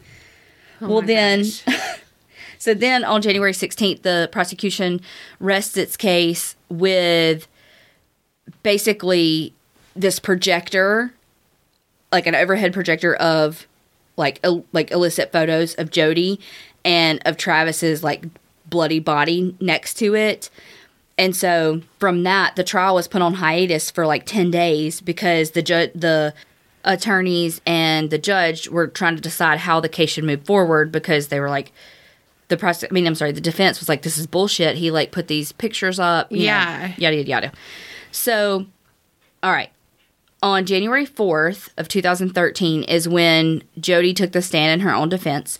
She was on the stand for 18 days. Holy fuck. It's like unprecedented how long she was on the stand. So while she was on the stand, she talked about a bunch of different things. She said she was abused as a child. She talked about their sex life that we talked about already, how they did a lot of like oral and anal sex because Travis would be like, well, that's not technically against the Mormon rules and all of that. And then a phone sex tape was played where Travis was saying that he wanted to zip tie her to a tree and have anal sex with her while she dressed as Little Red Riding Hood. But she was egging him on. Oh, yeah. Well, in this even, like, they even said, like, she seemed super enthusiastic and into it. And then that's when she said that he was secretly fond of young girls and boys and... Yeah. That she tried to help him. It's like, why would she be recording this? Because she recorded that session. Mm-hmm. I feel like she was setting him up, recording him. Mm-hmm. So when he's like, no, I don't want to be with you, blah, blah, blah, blah, blah, she'd be like, oh, really? What would your new girlfriend think about this? Absolutely. But then she's like, oh, I can play this as part of my defense. Yep. But how she was doing it too, it was just so fucking odd. Yeah. Like one, I'd be like, what? Like, she threw in some mouth hugs.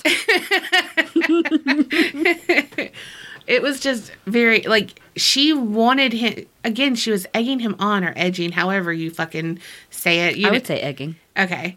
I'd never know the correct terminology on those things. Case in point, I said Badillac. And it's Badillacs. I figured out like 2 years ago. Well into her 30s. Yes. But how, like, if I heard that tape, which I mean, I did, But as a jury member, Mm-hmm. I'd be like, something's weird about that because of how she was, Yes. like, bringing it out of him, too. So he was trying to pleasure her, like, Yeah. you know, do what she wanted to do. Right, like, absolutely. Oh, you're leading me here. I'm going to drink that water. Yes, like, absolutely. She also testified about, she said that he was physically and emotionally abusive. She said that he would say things to her like, I'm fucking sick of you. He would scream at her all the time. She said that he body slammed me on the floor. He would be like, don't act like that hurts. And then that he would kick her in the ribs and call her a bitch and all these different things. She, like, held up her hand to show that her ring finger was crooked. And she said it was from him. Because, like, that she put her hand out one time to stop him from kicking her. And then... But it couldn't be from her childhood when she was abused. I mean, or, like, a basketball game when she was a kid, you know, and jammed her finger. I don't know. Or hereditary. Yeah. I know, my pinkies are crooked. Mm-hmm. True story, y'all. True story. So whenever I murder someone, I'm like, well, look what they did to my pinkies. She also, when she was on the stand, addressed the no jury's going to convict me because she said that she was suicidal. And she said, this was her quote, "At the time, I had plans to commit suicide. So I was extremely confident that no jury would convict me because I didn't expect any of you to be here." And then... Like, okay. But then, when on cross-examination, the prosecutor played the video again where she was like... At the end where she was like, because I'm innocent. Yeah. A lot of people were saying that, like, those 18 days on the stand really hurt her because she was a really terrible witness. And, Yes. you know, she's... whatever. Okay. This is an interesting part. In Arizona, the jury can send questions to the defendant, like to be asked during the trial. So while she was on the stand, she had to answer 150 questions from the jury. Holy shit. Yes. So that 150 questions was actually already trimmed down by the attorneys who had taken questions out that were like inappropriate or asked. What color panties are you wearing? Are your boobs real? Do you have lip injections? You know what? It's such a weird thought because, I mean, they all know I have braces right now, and so I'm like on a teeth kick. But she has really pretty teeth, and she smiles a lot, like without showing her teeth. And I wonder why. I'm like, she has such pretty teeth. Wonder why she smiles with her mouth closed a lot. Anyway. Well, that reminds me of The Color Purple, and it's Whoopi Goldberg's character, and she, like, would hide her smile because of, like, the torment that, you know, she was bullied about it and stuff. So that just reminded me of that. So maybe that's why, like, she got bullied about her teeth and... Maybe. You know, I don't know. The questions that the jury asked were super tough. Like, they... Like, one time... Like, one question was point blank, how are we supposed to know when you're telling the truth? Because you've told lies. Okay, like, how do we tell? If I blink 3 times, that's the truth. Oh, my Pick gosh. up Star magazine, turn to page 69, and read the 3rd paragraph. That is the truth. There you go. Okay. So a psychologist for the defense diagnosed Jodi with post-traumatic stress disorder. And, like, during cross-examination, the prosecutor accused him of having feelings for Jodi. With all of the publicity around the trial, they even had to call the jurors in and question them to see if they had seen the prosecutor signing autographs and stuff and, like, posing for the cameras. Like, because the prosecutor, Juan Martinez, had become, like, a celebrity. Yeah. Because he's the prosecutor on Jodi Arias. Well, and I mean, he has an awesome name. Right. On April 1st, 2013, and this is not a joke, one of the jurors was dismissed because, so Mila Omanovic, she was, like, had made some prejudicial comments in front of other jurors. So she was dismissed. Then a psychologist that was testifying as an abuse expert, Alice LaViolette, she said that Jodi Arias was like, had Snow White syndrome and said that Snow White was like a battered woman because she like had to do all the cleaning and all of that. And like just the ridiculousness of the things that they argued about. They argued about whether the dwarves had a house or a cottage or a shack. Oh my gosh. And like asked like, do you know how old the dwarves were? What? The dwarves? That's not what they're called. The dwarves. P.S. That is not a nice word. No, it's not. But what? But just ridiculous shit. Then the juror Mila that was Ixnayed. She came back to court to just watch. Well, yeah, she had to follow through. Yeah. So Mila Omanovic, she's 38. She's a Bosnian immigrant. She lived in Phoenix. And so she like got all of this attention for showing up to court after she was dismissed. Yeah. So again, just like the circus that was involved in this case. Yeah. So then on April 12th, Judge Sherry Stevens dismissed another juror because apparently he was ill. That's all I know about that. Then on May 1st, a third juror was dismissed. Daniel Gibb, he was dismissed because he was arrested for a DUI. What? How old was he? I don't know. Oh. There's a Daniel Gibb that is an American Ninja Warrior. Oh, probably not the same one. He's from Texas, though. Probably not the same one. Okay, go ahead. So, I mean, it's just, again, just the circus of things, so it's like they started out with the 6 alternates, thank God, because they had to use half of them. Oh, my gosh. All right. On May 8th of 2013 is when Jodi Arias was found guilty of first-degree murder. Hallelujah. Hallelujah. Hallelujah. Okay, so then that brings us into the penalty phase where they were trying to give her the death penalty. Uh-huh. And during the penalty phase, the jurors, it was like a mistrial on not on the verdict, on whether she should get the death penalty or not, because 5 jurors found her guilty of just premeditated murder, and 7 said she was guilty for both premeditated and felony murder. Mm-hmm. And then, so the judge called a mistrial, again, just of the death penalty. She's still guilty. And then, so they did it again, and then it was deadlocked again, 11-1. And so they were like, okay, fuck it. She's getting life in prison. Yeah. So they were like I said, because they were like, fuck it, let's not do it again. The family was like, all right, fine, just give her the life sentence with no possibility of parole. Because they're like, at this point, there is no way we could get an untainted jury. Like, there's just absolutely, it'd be like trying to retry OJ. There's just no freaking way. She did have some appeals and all of that, but blah. Yeah. She guilty. So what is she doing in jail now? I feel like she's making stuff. Living her best life. But I feel like really she's making stuff. Also, I remember watching something and they said that Jodi went into his house when he wasn't there. Mm-hmm. I saw that. Continue though. Through the dog door. Yes. And stuff. Yes. So, I mean, she definitely did not understand boundaries. Yes. But again, he also led her on too, where he would play her. But yeah, she did not understand boundaries. No, she didn't. In 2016, she did a phone call with rapper Kareem Lefty Williams, who made a music video about the convicted murderer. Has she not got married in jail? Mm-mm. What? Yep.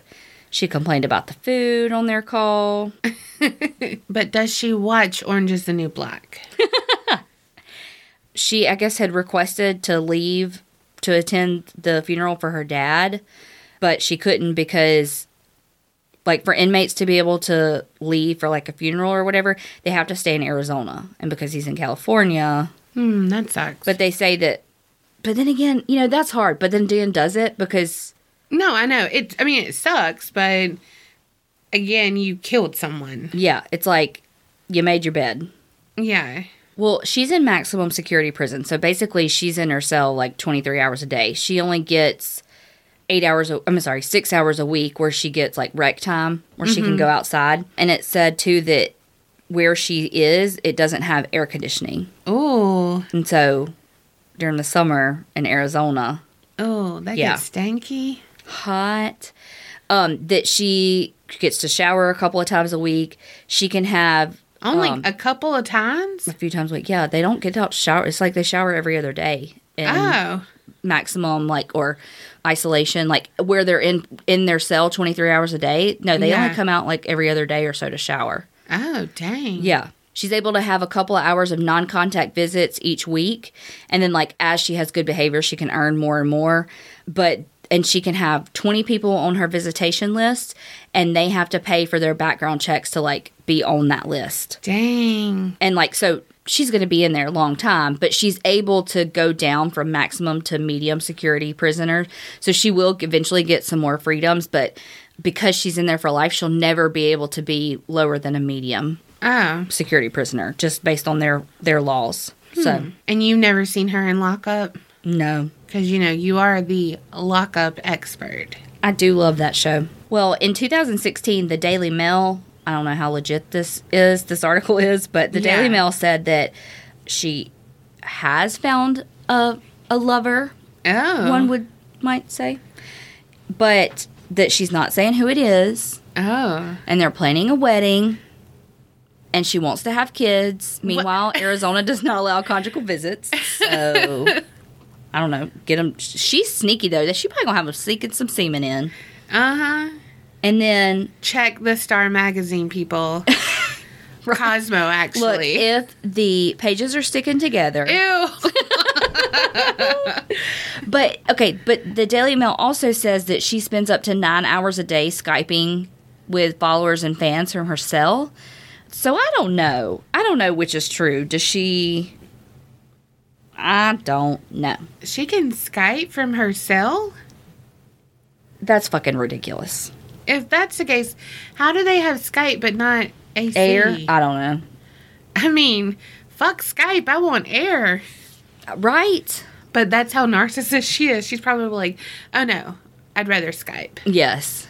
Well, okay, here's a question. Unlimited calls and texts, please. Would you... Okay, well, how would you be in prison? Would you be like... one that, like, works out all the fucking time? No. Or would you be one that's like, God, that bitch gained some fucking weight in jail? I'd be Big Cindy. Yes. That's who I'd be. I don't know who I'd be from Orange is the New Black.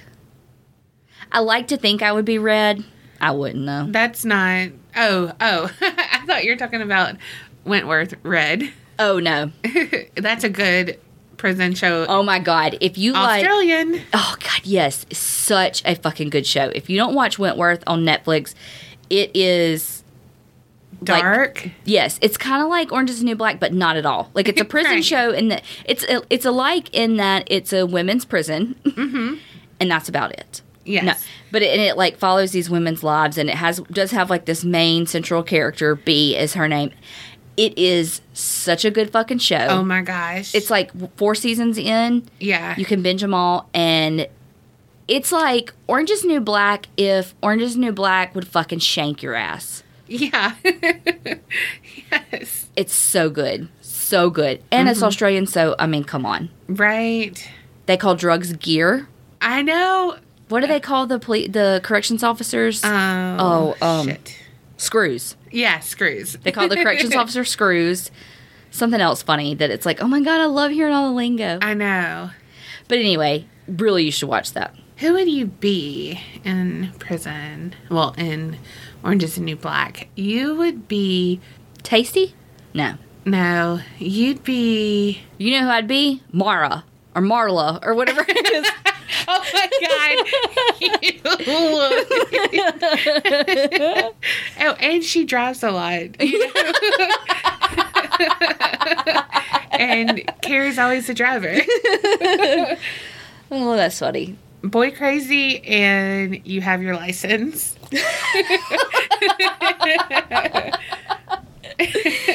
Nothing has described me better. At least you're not Piper. No, we could not be friends. No, she is such Annoying. the victim. Yes. Okay. Jodi Arias. Jodi is Piper. Yes. Oh my God, yes. Mm-hmm. All right, I'm ready for your story. Are you, though? I am. Picture it. Okay. I'm waiting for you to go. Picture it. Right? I'm not. Mm. Okay. So you know how they say there's several different reasons a house is haunted? You know, like it could be... Ghosts? Well... Okay. Ghosts. No. And ghosts. No. I mean, that's what haunts a house, but why it happened. Just Just like how we always say about your serial killers, like they had a bad childhood kind of thing. Yeah. Well, we know tragedy is definitely a key component. Mm-hmm. And the Monte Cristo Homestead is no different. Dun, dun, dun. Okay. Hit me with it. Don't know it. Like as in The Count? Nah, I don't think so. No, it's not. Always trying to trip a girl up, but I landed on 2 fucking feet. You could have been like, yeah, and I'm like, oh, cool, okay. Like, I had no idea. Okay, let me just, fair warning, when I was researching this, all I could think about was Crisco, because I'm a southern big girl, and I love me some fried chicken. Uh-huh. And, you know... Fried anything, you got to put Crisco on it. Yeah, but like chicken, it's really good. Eh. Oh, Lord, high maintenance. But, and then all I think about is The Help. Yes. When she's like, got a little, like, blah, put some Crisco on it. Yes. You know, that kind of thing. So, if I say Crisco, it's actually Cristo. Yeah. Just putting that disclaimer out there. Just bear with me. Okay. We all know speech is not my forte. Mine either. You heard me mess up 14 times earlier. Or was it 13? You couldn't see it, but our eyes shifted back and forth. That was like a 20-minute pause, too. Because I couldn't decide if I wanted to go do-do-do-do-do. Yes, you should have. Damn. Okay. Rewind that. I don't even know what that was. Oh, my gosh. Okay. Go ahead. Okay. Do you know where that's located? I bet you don't. If you guess, I swear to God. Italy. No. New Jersey. Okay, no, stop guessing. Idaho. It's located in Juni with 2 E's, which is in the New South Wales, which is in Australia. Oh God, you love Australia. Oh, yes I do. Okay. Single Aussie guys, hit a girl up. Well, I was gonna do a sidebar. Should we talk about the extra large pizza thing for today? Yeah. Okay, sidebar. So you know how last episode when Donna was talking about her, not imaginary, but fake boyfriend, London Mike from Homance Chronicles? He joined our private Facebook group, BTW, so I'm one step closer to being full-time stalker. And to us being sued for sexual harassment. No, okay. So when Donna said he's not into extra large pizza, he likes personal pan, our girls from Homance Chronicles, because we have a group chat with them, and they thought she meant like he likes a personal pan pizza because it's selfish. We were like, no, Donna and I are extra large pizzas because we are extra large. He likes thin girls who are personal pan size, and they were like, oh. So yes. So if anybody else thought that, that's what we meant. I'm sorry. I'm big and I relate everything to food. Yeah. So back to the Australia boys. If you like the extra large pizzas, hit 2 girls up. Donna first because she loves your freaking accent. Yes. I'll take one for the team. And we're saucy. You know, we like sausage. I actually don't like sausage. Okay. It was a good tangent. I mean, we got to talk about boys, so. London Mike. I'm going to be Denmark Donna. But... Okay, I'm back from Denmark, and now I'm in Australia. Okay.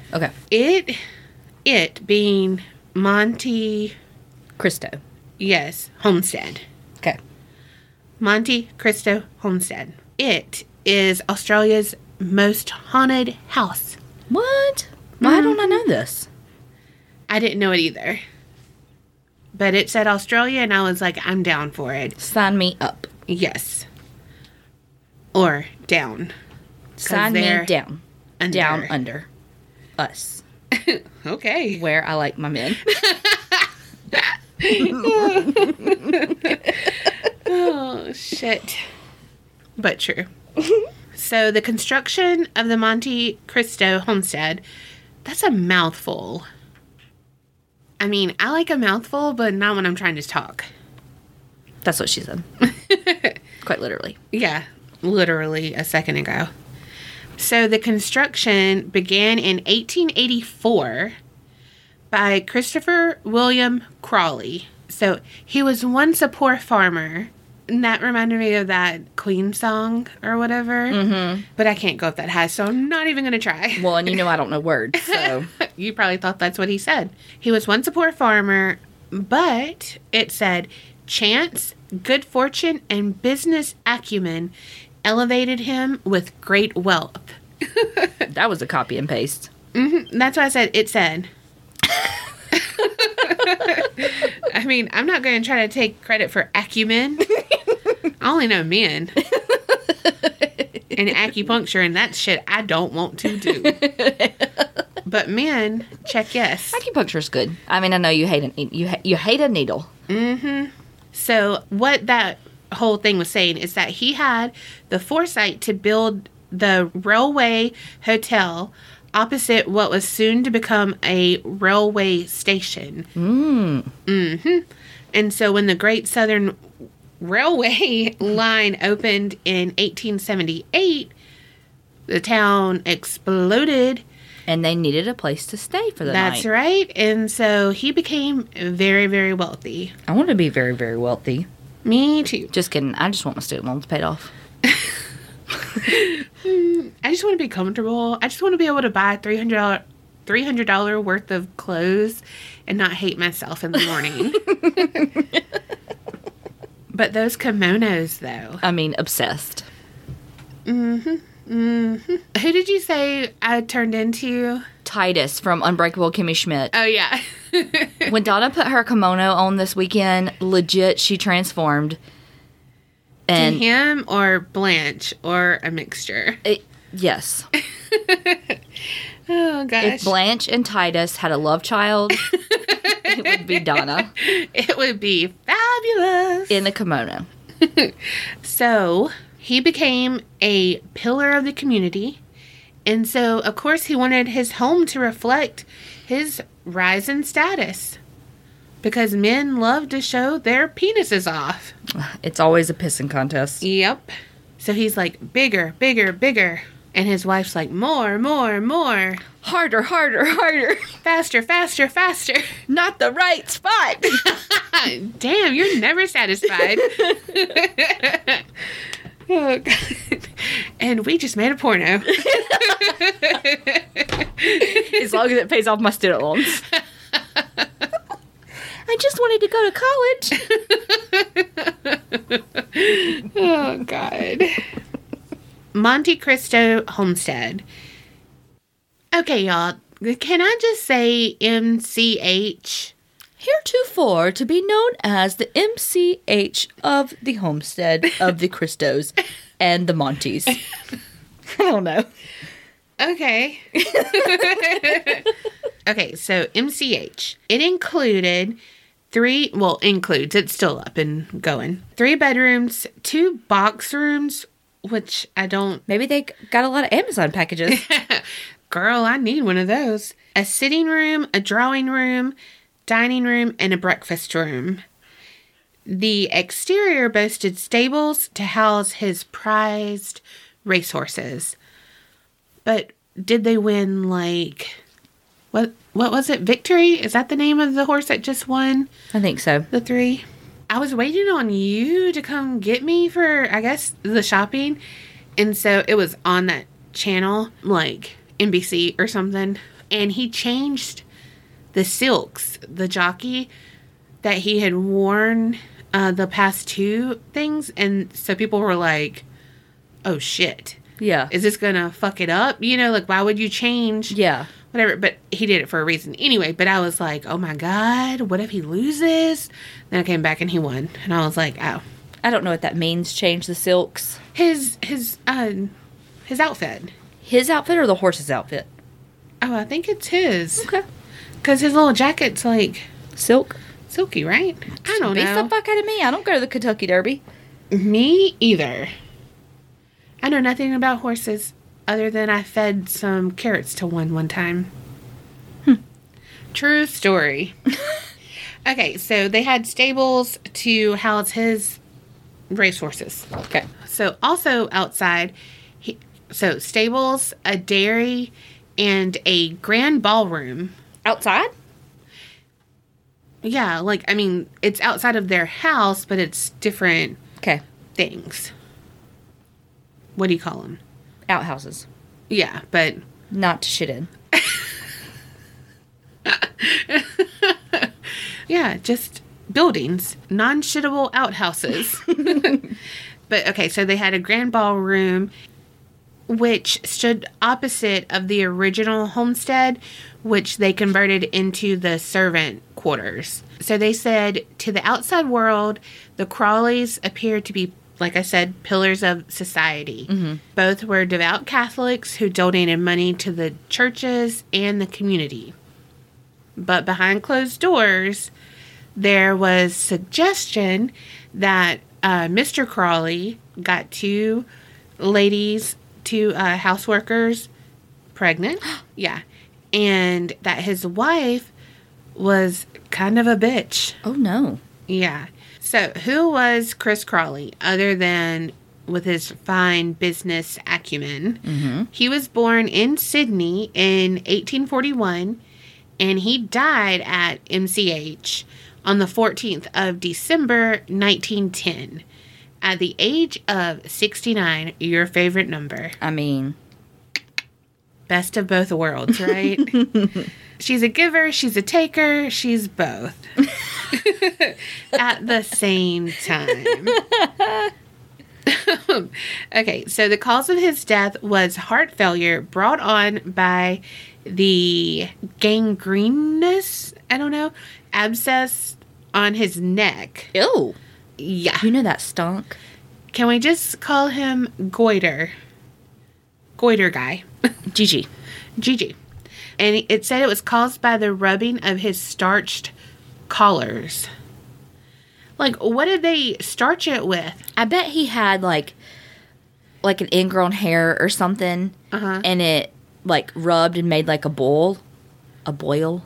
Yeah. And he needed, antibiotics, and they didn't have them back then. And so it kept getting infected, and it was gangrene. I bet that's what happened. That's a sad thing. Could have been easy, but you died. Because of the times, yeah. You know? Yeah. I mean, he was basically playing the Oregon Trail, and he got, his oxen died. His axle broke forging the river. Yeah, exactly. He got dysentery, and he died immediately. Yes. Okay, so note to self, don't starch your collars.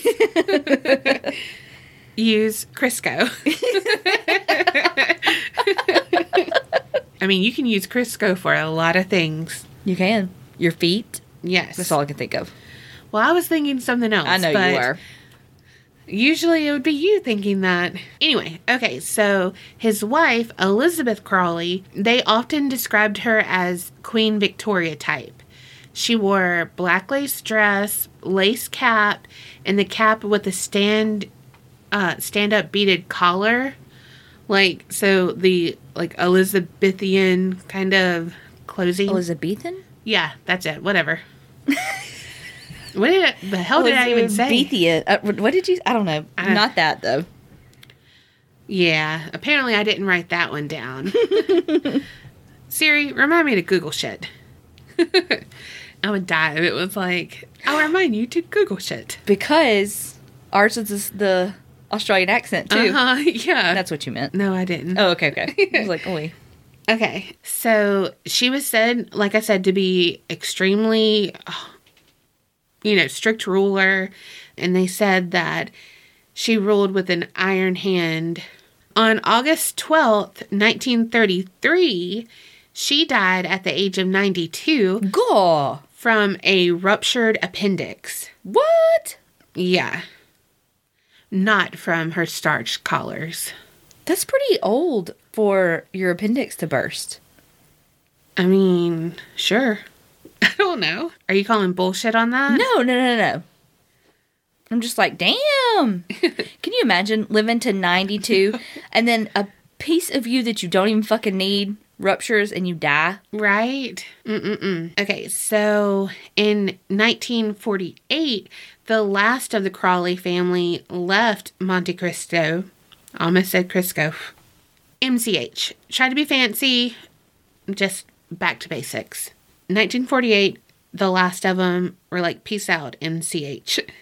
The graves of the Crawleys and their daughter, who I'll talk about in a little bit, they can be seen at the local Juni cemetery.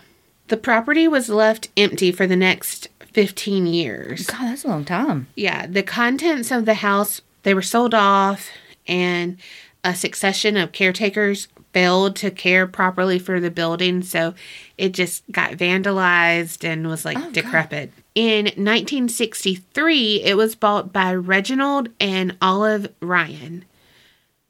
Side note, I love the name Olive. I think that's such a sweet name. Mm-hmm.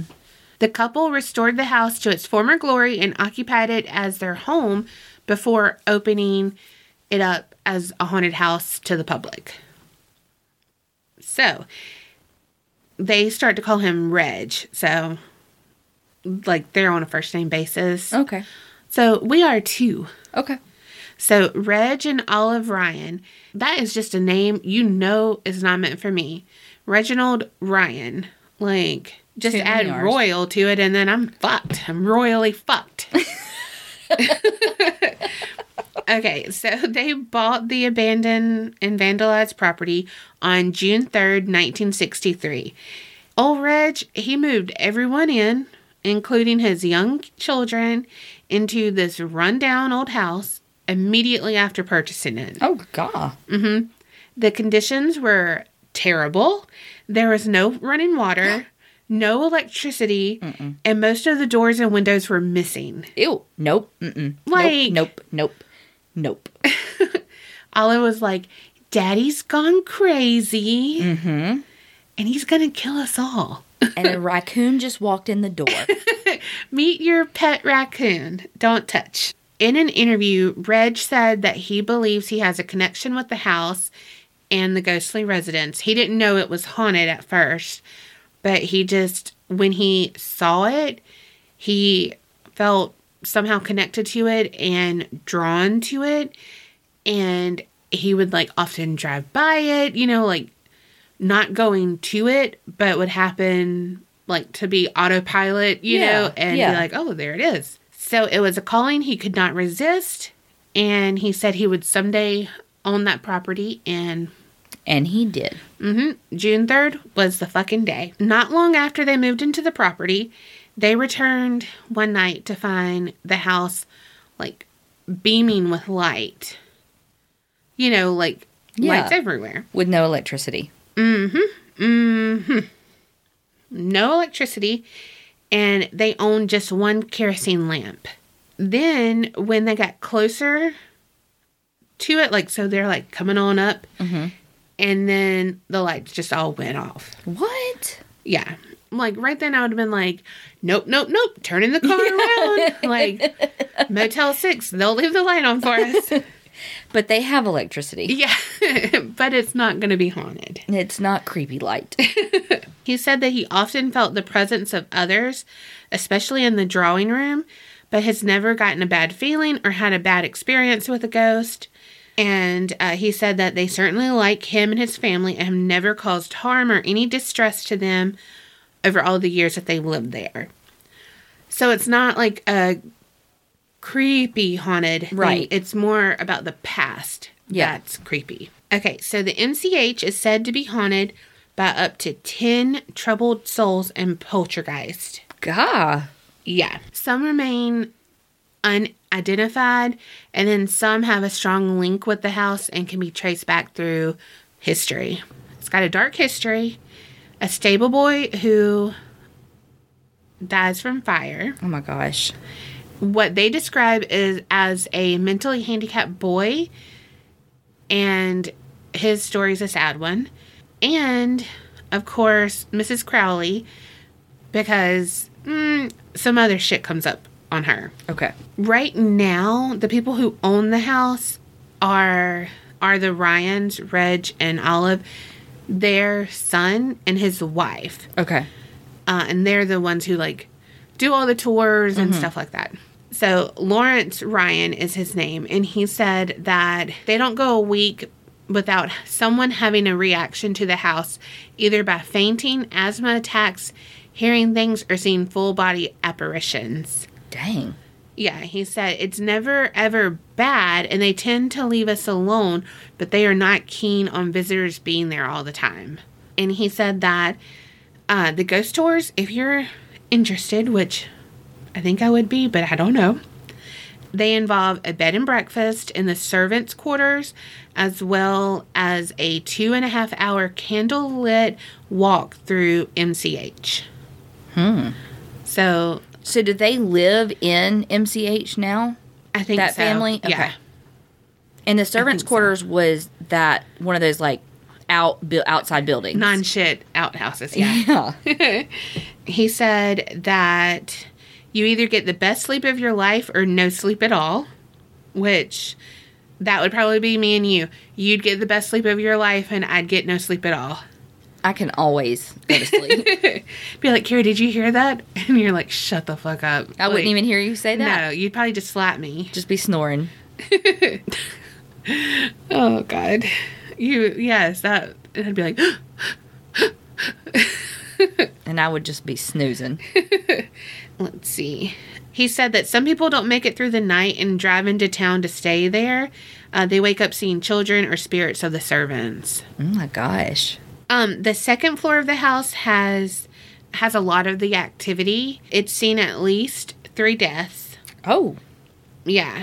A young woman who died after a long and torturous labor. Some say that she didn't have labor, but an abortion. But I don't know.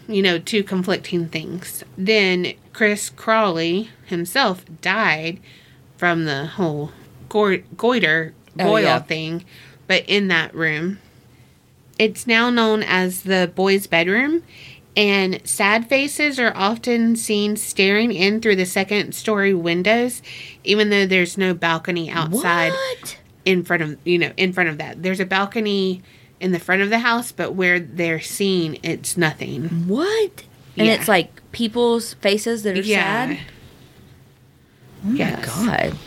So, some disturbing shit happened when the Ryan family lived there. They discovered that some of their chickens were strangled in a pen, which was secure. So, like, no animal could get in and do it. Yeah. And who would do it? Yeah. A parrot choked to death in its locked cage, and kittens were found dead and mutilated in the breakfast room. Oh, gosh. Yes.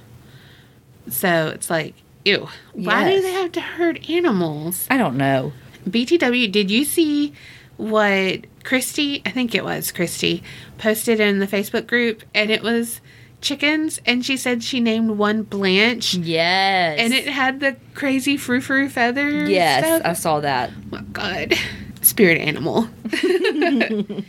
I was like, that was me when I put on the kimono. Oh my God, yes. Other phenomena was recorded by those who visit the home. They feel nauseated. They faint. They have overwhelming sadness. Icy touches, whispered messages, unexplained mist, and full-body apparitions. What? Yeah. Lawrence, he said that growing up in the old house, like, he knew something wasn't right, but it was never just, like, totally crazy. Yeah. That it was haunted, you know. Yeah. But it just kept getting, like, more people validated it. He said that it always felt like someone was watching him.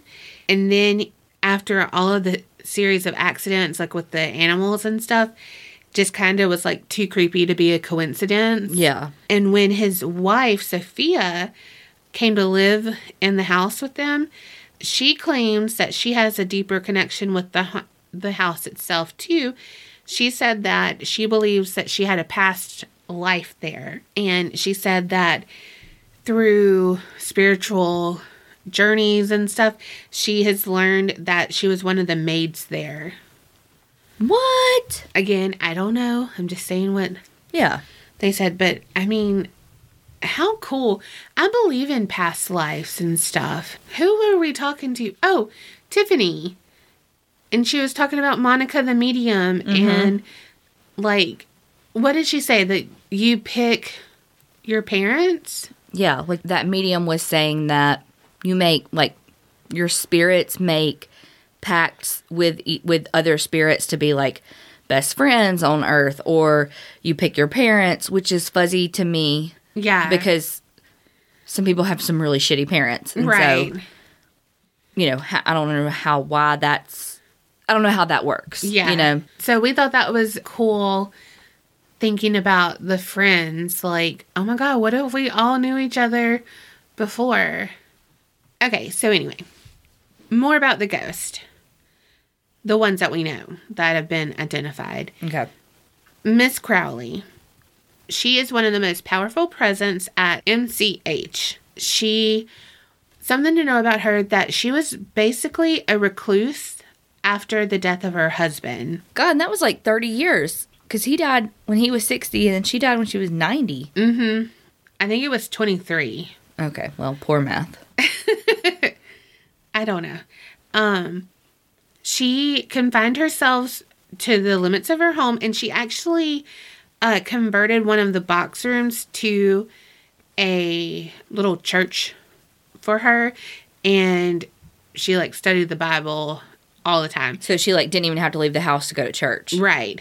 And they said that they think she only left the MCH twice in those years. Oh, gosh. Yeah.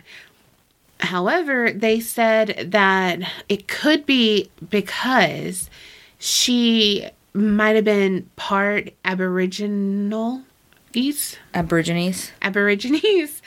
And that was, like, frowned upon because most of the servants and stuff were Aborigines. Mm-hmm. And so they were, you know, quote unquote lesser. Yeah. And so they said she might have had a touch of that. And so after her husband died, the one who was wealthy and white and all of this, then she was kind of shunned. Oh, that's so shitty. Yeah. Yeah. But again, she was a bitch to the servants. Probably because she was part Aborigines, like even the smallest part, but that was something that she was bullied about, obviously. Right, and so she took it out. Yep. Psych 101 with no credentials. Olive Ryan, the mom, she's had a hand on her shoulder.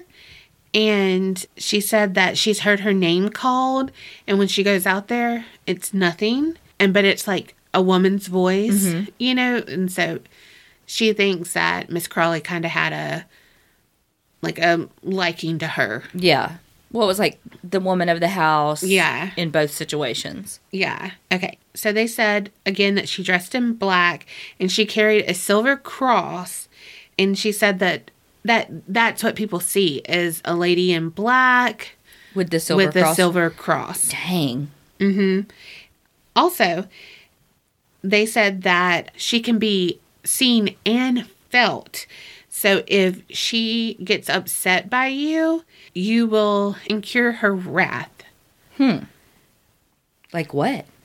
Lawrence said, everything from your dress, mannerisms, or the way you talk can influence Mrs. Crowley. She will either like you or not like you. and she will always be the real maiden of the house.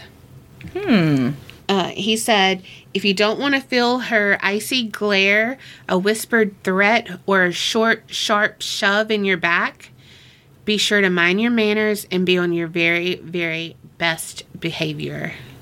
Out of all of that, I'm mostly impressed that you said short, sharp, shirt, skirt, Yes. swimsuit. I don't know. What else did you say? Short, sharp shove. Yeah, that was impressive. Thank you. I would have messed that up. That would have been my R's. That would have been my rural. Why you have to bring that word up?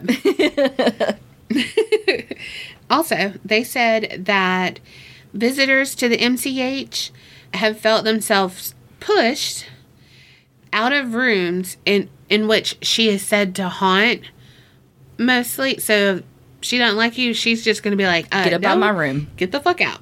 Could you imagine, like, walking and then, like, stop, but, like, your feet are still walking, but you're, like... Yeah. There. And they've also heard her weeping. Oh, in God. rooms that she's said to haunt. Probably for her husband. Oh, my gosh. Yeah. Okay, another spirit is, of course, Mr. Crowley. He is also felt about the building, but not as powerful as Mrs. Crowley because, of course, women are the best. What? Well, I was just thinking, you would think it would be opposite because he's been a spirit longer, so he would be stronger. Tired. He's tired. Yeah, but they say, like, you know, the older a spirit, like, Yeah. the stronger it is. Yeah. Well, not him. She was just an alpha female. Yeah. He has been seen in the room where he died, which was called the boys' room. Mm-hmm. So also on the second floor, I told you that shit had happened on the second floor. Mm-hmm. Another person is Ethel Crawley, and she died in 1917. She was, like, literally a baby. Was this their daughter that you were talking Yep. about? Okay. So she died when she was with, it says, her nursemaid. She was dropped down the stairs. And it said whether it was an accident or intentional, we'll never know. At the time, the nursemaid swore that there was a ghost that, like, pushed the baby out of her arms. What? And so she couldn't, like, she would fall down the stairs if she tried to rescue it. And to this day, visitors of the house still feel a strange atmosphere around the stairs. And they said that some feel an invisible force restraining or pushing them. And young children become agitated or upset, sometimes having tantrums, and some have asthma attacks around that staircase. Yeah. And another person had said that they felt a tiny icy hand of a child slip into their hand. I would be like, what? Because, you know, like, they love to wrap their, like, hand around your thumb or something. I'd be like, get behind me, Satan. I don't want no kid. I don't want no ghost kid. Like, no. I wonder if it was, like, one of those little poltergeists that you mentioned that shoved them down the stairs. Yeah, might have been. Because what would it have been if the house was new? You know what I mean? Well, because you always have to think, though, if the Aborigines, why can't I say that?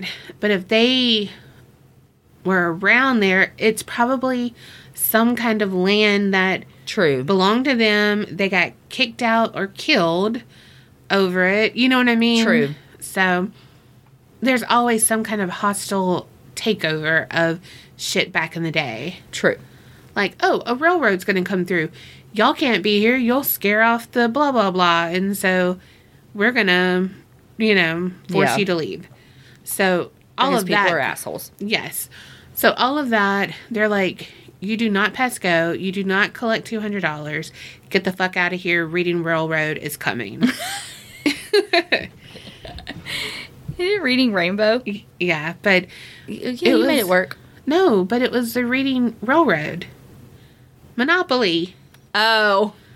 Thought you meant the show, Reading Rainbow. No, because I said collect $200. Yeah, Go but directly you to say that jail. a lot. I don't know. God, help me. Help me. That was on the second floor. stairs.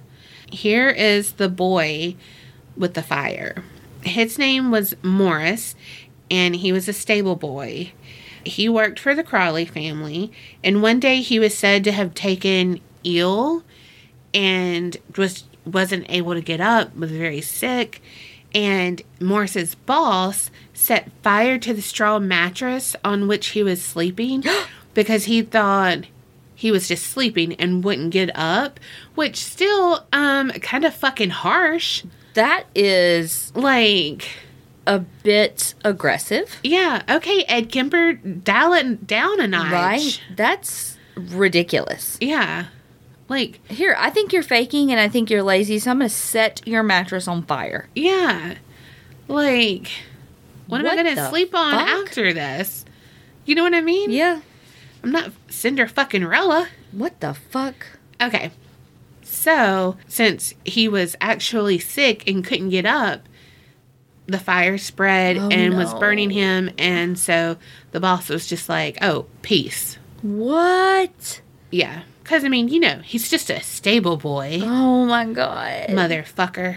So, they said, which is so sad, that they can still hear his screams in the stables. Bless his heart. Oh, my gosh. Like, just thinking about the life he had to lead anyway. Yes. And then to die that way. Again, I say fire is like the worst. God. Another spirit is known as Harold Steele. He was the son of one of the maids, and Was he the Crowley's son that he had with the maid? mm-hmm. He is rumored to be the illegitimate child of old Christopher Crawley. Wow. Yeah. Here's what's sad.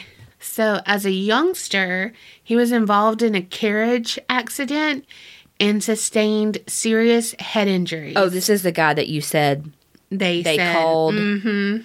What did they call him? Mentally handicapped. Okay. It's not a thing. Yeah. Mm-hmm. So he had a traumatic brain injury. Right. Okay. After his accident, he developed an aggressive and violent personality, they Ergo, said. probably had a frontal lobe Yeah. injury. Okay. And so what happened is that his mom, the maid, chained him. Yeah. Like outside, where he could go outside and inside the house. Because if they let him go, he would go off and they couldn't trust him. That's what they said. Oh my God. Yeah. And so Reg said after all those years, he got dreadlocked hair because they didn't take care of him, didn't do anything, and he would howl at night. What? So the locals thought he was a monster chained up in the house, and the kids would go and search for it. And so Harold would growl and hiss at them, and they would taunt him. No. Mm-hmm. Yeah, so throw things, say things, you know, be bratty kids. Oh my gosh. And yeah, they said that people can still hear those sounds at night of the howling and the growling. Oh gosh. Yeah. I just can't think of him being chained up, you know. That is, and like, I don't know, because whenever you like said that he was chained up, but that he could go inside and outside, I was like, okay, well, that's awful, but maybe not as, you know, they're just trying to keep him from running away. It's a different time, you know, blah, blah, blah. Mm-hmm. But the fact that his hair was like dreadlocked and all of that because they didn't take care of him. Yeah. Oh. And I don't think he could go outside a lot. It wasn't like, oh, you can go next door, you know, like that big of a chain. I think it was I just like picture it long go to a door, you know, like probably where he could use the bathroom outside. Oh my God. You know what I mean? I'm just saying. Yeah. Like, they don't seem to be that giving. Yeah. Yeah, when you first said it, though, like I said, I was picturing, like, this long chain where he could kind of go inside and outside, kind of do what he wanted to. He just couldn't go past, like, the radius of the chain, you know? Yeah. When his mother died, life became worse for him. Oh my God. How can it get worse? I mean, Jesus. Because no one cared for him then, and he was still locked up in that house, and no one ever did anything. So eventually, local people intervened, and he was confined to a mental institution where he died soon after. God. Yep. Isn't that so sad? I mean, I don't know. How did these wealthy, you know, like highfalutin people let that happen? Because he was an illegitimate son. And so he had to be even worse to him to be like... Miss Crowley probably didn't give two shits about him because she was bitter, which I get. I'm not, whatever. But, and then he was like, oh, that's not my son. That's not, you know. Yep. Okay, another spirit is the pregnant maid, and... Pregnant with Mr. Crowley's other illegitimate child? We can speculate. Okay. Allegedly. Yes. This man needs to keep it in his pants. Especially if he's not going to take care of them after. Right?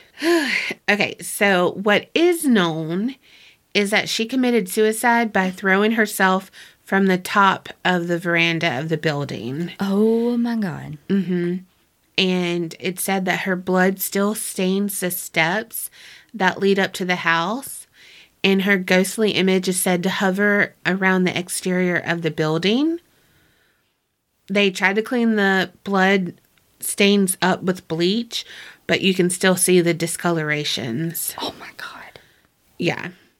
They, again, rumored, allegedly, that she told him that she was pregnant, and he was like, oh, fuck no. Yeah. Can't have this again. Already got a howler out there. You know what I mean. That is so terrible, but so funny. I'm just saying what he would say. Yeah, because he was an asshole. Right. Not me. Mm-hmm. You just thought it. He would have said it. You channeled him. Yes. Another ghost is Jack Simpson, Bart's long-lost cousin. Okay. Mm-hmm. And he died by putting a hand on Bart's butterfinger. Do you remember that? Yes. Okay. Nobody better lay a finger on my butterfinger. I know. Oh, God. Butterfingers are so fucking good. Mm-hmm. Okay. Not when you have braces. And that's exactly why I never got them. No. Yeah. That's why. Okay. For real, Jack Simpson. He was one of the caretakers who occupied the property after 1948, you know, when it fell into despair. One evening in 1961, he opened a door, not a door, the front door. The door. Picture it. Capital T, the door. So it's like, knock, knock, and Jack is like, who's there? And the door's like, new door, who dis? Right, exactly. But it was someone. Who? Yes. They shot Jack point blank, and he died immediately. Oh my God. Wait, somebody really did knock on the door? Yes. Yes. We were just doing a bit there, I thought. Yes. It was a bit that bit you in the ass because, yes, he did. The murderer, say it. Murder. Yes. Oh, it's so funny. Now, everyone at home, say it. Just like Kerri. Murder. Murder. Murder. It's an echo effect of them trying. Oh, gosh. Okay. Low budget here, folks. AKA no budget. Right. Marley's food cost a lot. And ours, because we're extra large pizzas. Yes. Okay. So his murderer was a local teen who had watched Psycho 3 times before carrying out this killing. So you mean to tell me that people were blaming movies before Nancy Reagan? Right. She was a poser. She was not the OG. No.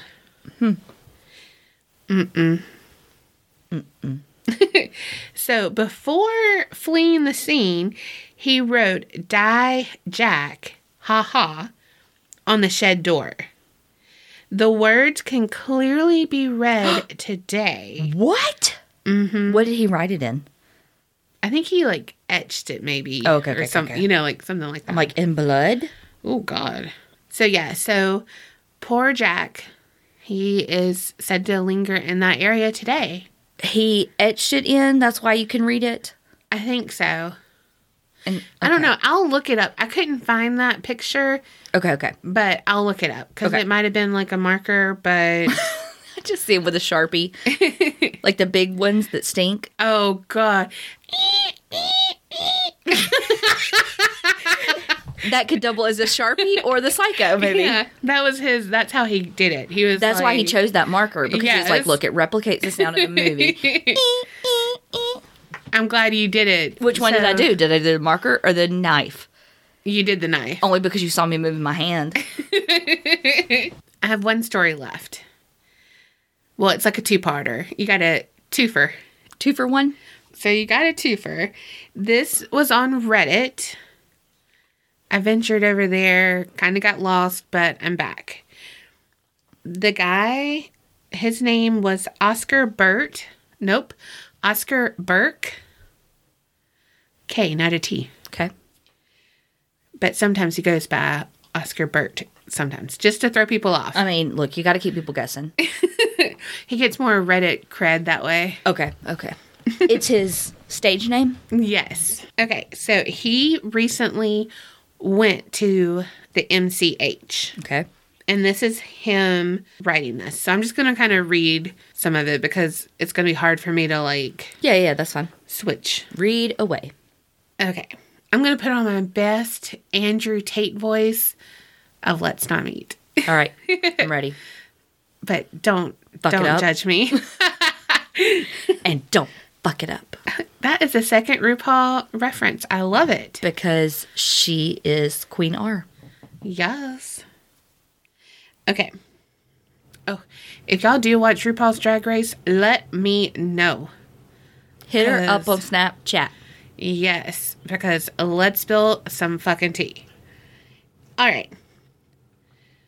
He said, I was recently a skeptic about the whole paranormal. That was until I visited MCH. I mean, he said it, but come on. Yeah, that's a lot of words. For real. It's supposedly Australia's most haunted house, which y'all know that now, so... You ain't teaching us nothing. Oscar Burt. Yeah, Oscar De La Hoya is all I can think of. He also goes by that, too. Okay, he said, this was for my birthday as I wanted the adrenaline rush and I stupidly booked to stay overnight. Mind you, I only got around 3 hours of sleep. They did say it's either your best night's sleep or your worst. Yes. I mean, that as a hotel tagline, whoa. TripAdvisor says 5 stars. Yelp says, Yelp right on over. Is that a thing? I have no idea, but we're going to make it. All right. So he said he arrived at the house at about 3 and we were the first there. So that's not us. No. We're supposed to be there at 3. We'll leave our house at 3. Right. That's from what that another means. country. Wake up at 3. Cool. Got it. Running late is our cardio. Yes, it is. Tangent time's over and we're back to Oscar Burke, sometimes Burt. He said, we arrived at the house at about 3 and we were the first there, so we were told to wander about and get settled in for the next hour or so. This is where it got creepy. Standing at the front of the homestead to the left, there was a gift shop, nowhere as old as the house. After taking a few pics of the mansion, I wandered over to the left of the veranda and took a picture of the gift shop. When we arrived, the tour guide said to take pictures of the windows because that's where they like to show up. I didn't believe this, but I did anyway. So I zoomed into the gift shop's window, and just as my finger touched the camera button, a little girl's head popped up into the window. What? This gave me a mini heart attack. I jokingly told my dad that I thought she was a ghost for a second, but later found out from the tour guide that her name was Molly, one of the previous young maids who died around 100 years ago. What? She haunts the property among with many other ghosts, and that was before even the scarier stuff happening later in the night and especially staying overnight. After I was told it was indeed a young Irish maid around 8 or 10, I was all ready to get out of there, and I hadn't even had dinner yet. Always stay for dinner. I mean, come on. You paid for it. They said it was one of the best photos they had ever had. Later on in the tour, we walked through the very large house and grounds, and the whole place had a weird aura about it. I could breathe smoke in every room, although I found it much colder in the rooms where people had died in. Another experience I had was when I was touched on the back of the neck. What? Before I went to the MCH, I made sure to wear a cross and carry rosary beads with me to make me feel safer, I guess. Which, side note, he's like, I was a skeptic. But he came prepared. Right. Obviously, as I moved my neck around throughout the night, my cross slid up and down and rubbed me against my neck. And then I died from my starch collar. Just kidding. He didn't say that. Okay, sorry. However, in one of the more haunted rooms, I was standing in the corner, standing completely still, and the chain slid all the way across my neck. It just felt so unnatural. Weirdly, out of instinct, I looked behind me, even though I knew there was no one behind me but a bookshelf and a chair. My face would have been as white as a ghost. I don't know. Why?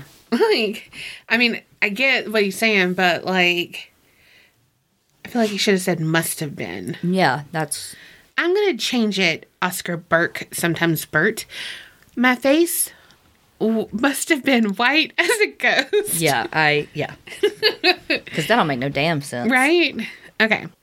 Throughout the tour, it was pretty creepy as expected, but things got quite tense when an old lady in our tour group was pushed into her husband by something we couldn't see.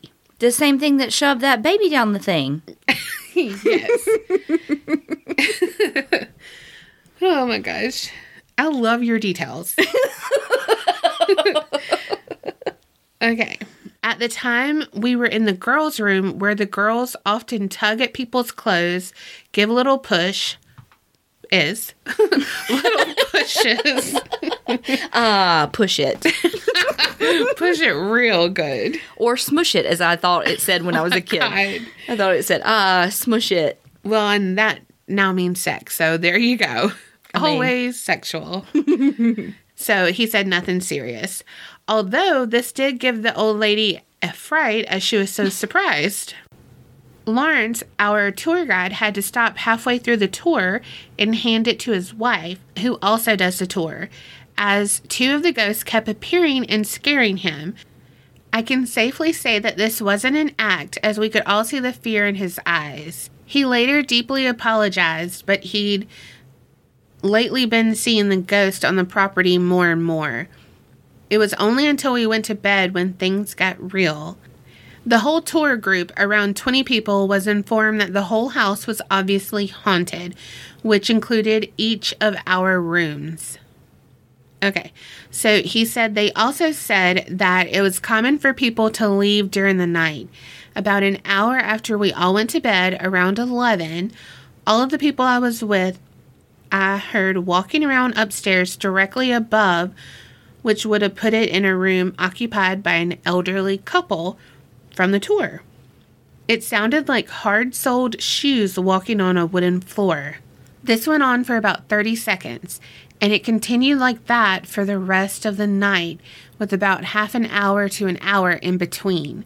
By the second to third time we heard it, we knew that the elderly couple could only get up so many more times.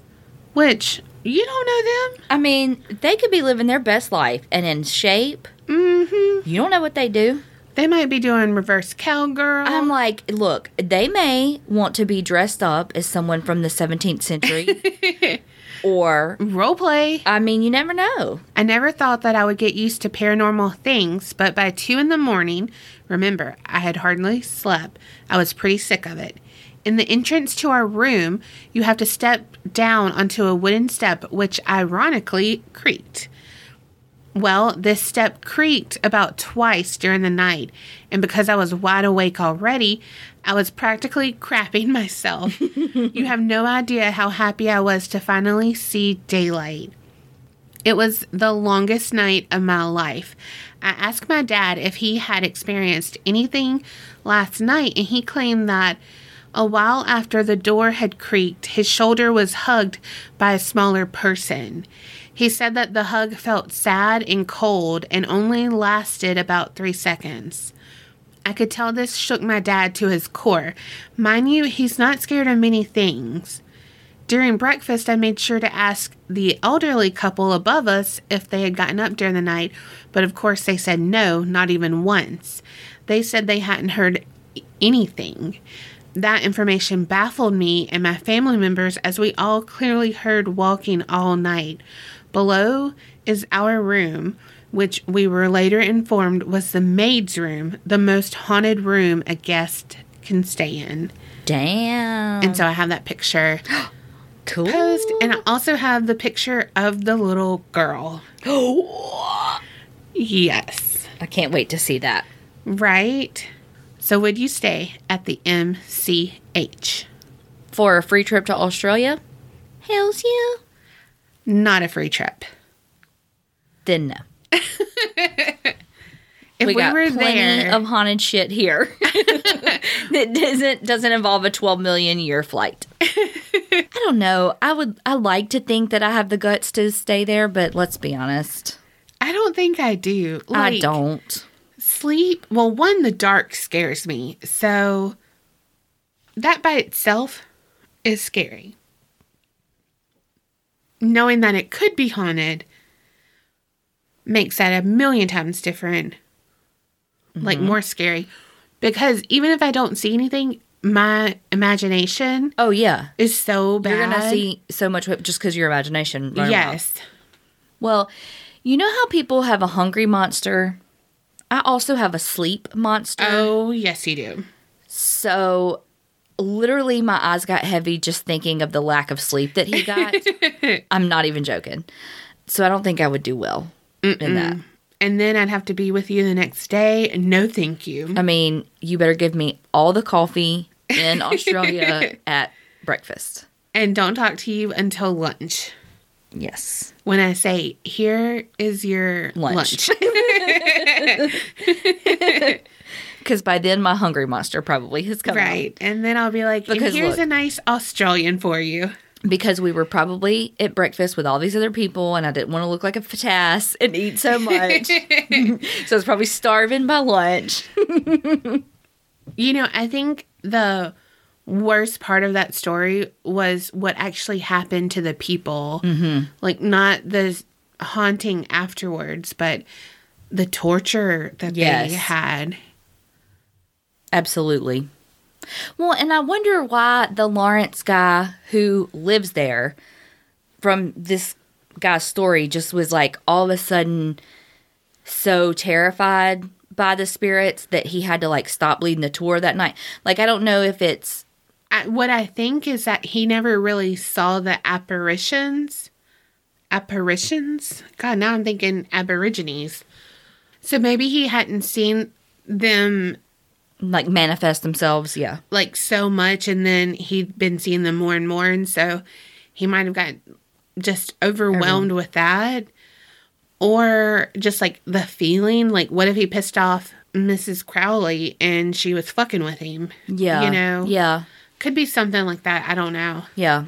But I do know what you mean. Like, why was he scared of this? But I'm pretty sure it's probably just escalating.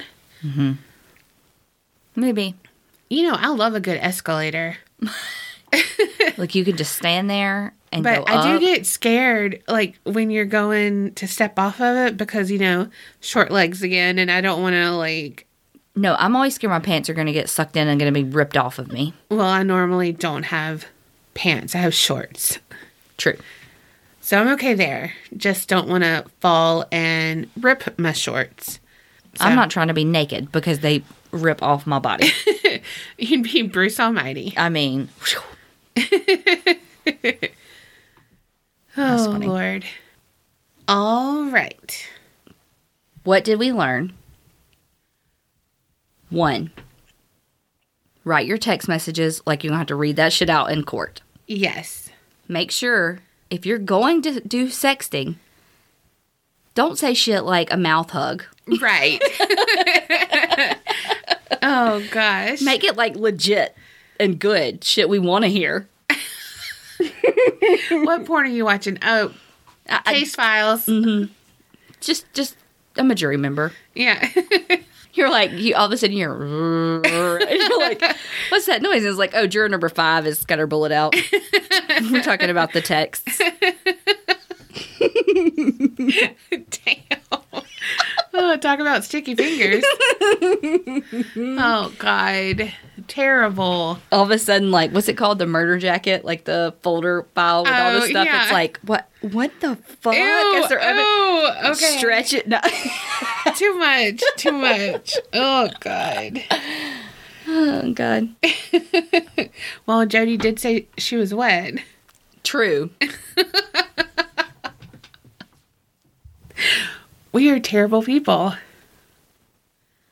Nah. Okay, what else do we learn? Okay.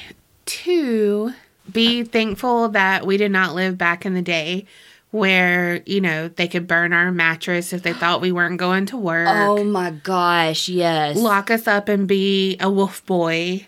If we lived back in the day, I'm like, we would probably be some of the ones like chained to the fence. Oh, for sure. Like we would not be the ones in the house. We'd be the ones chained. Yes. Ugh. Gosh. Yes, we're thankful that we live in a time in which we understand mostly. Yeah. Sometimes. We're different learning. Diagnoses. Yes. Yes. We're open to change. Mm-hmm. And then 3, I'm thinking something like self-respect. Yes. Well, be who you are. Yes, and that's be a good one. Okay with who you are. Which is self-respect, too. Yeah. But, like, I feel like had Travis been able to be himself and not have such inner turmoil and conflict about his desires with Jodi versus his desires to live faithfully in the Mormon church.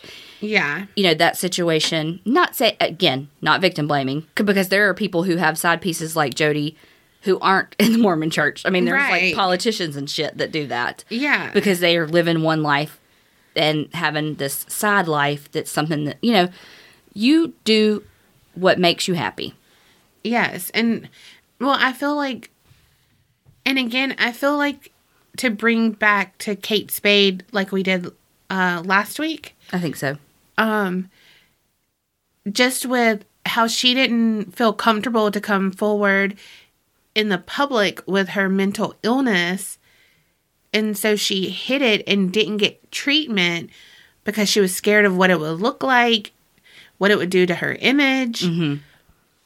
And you can be both, you right. know?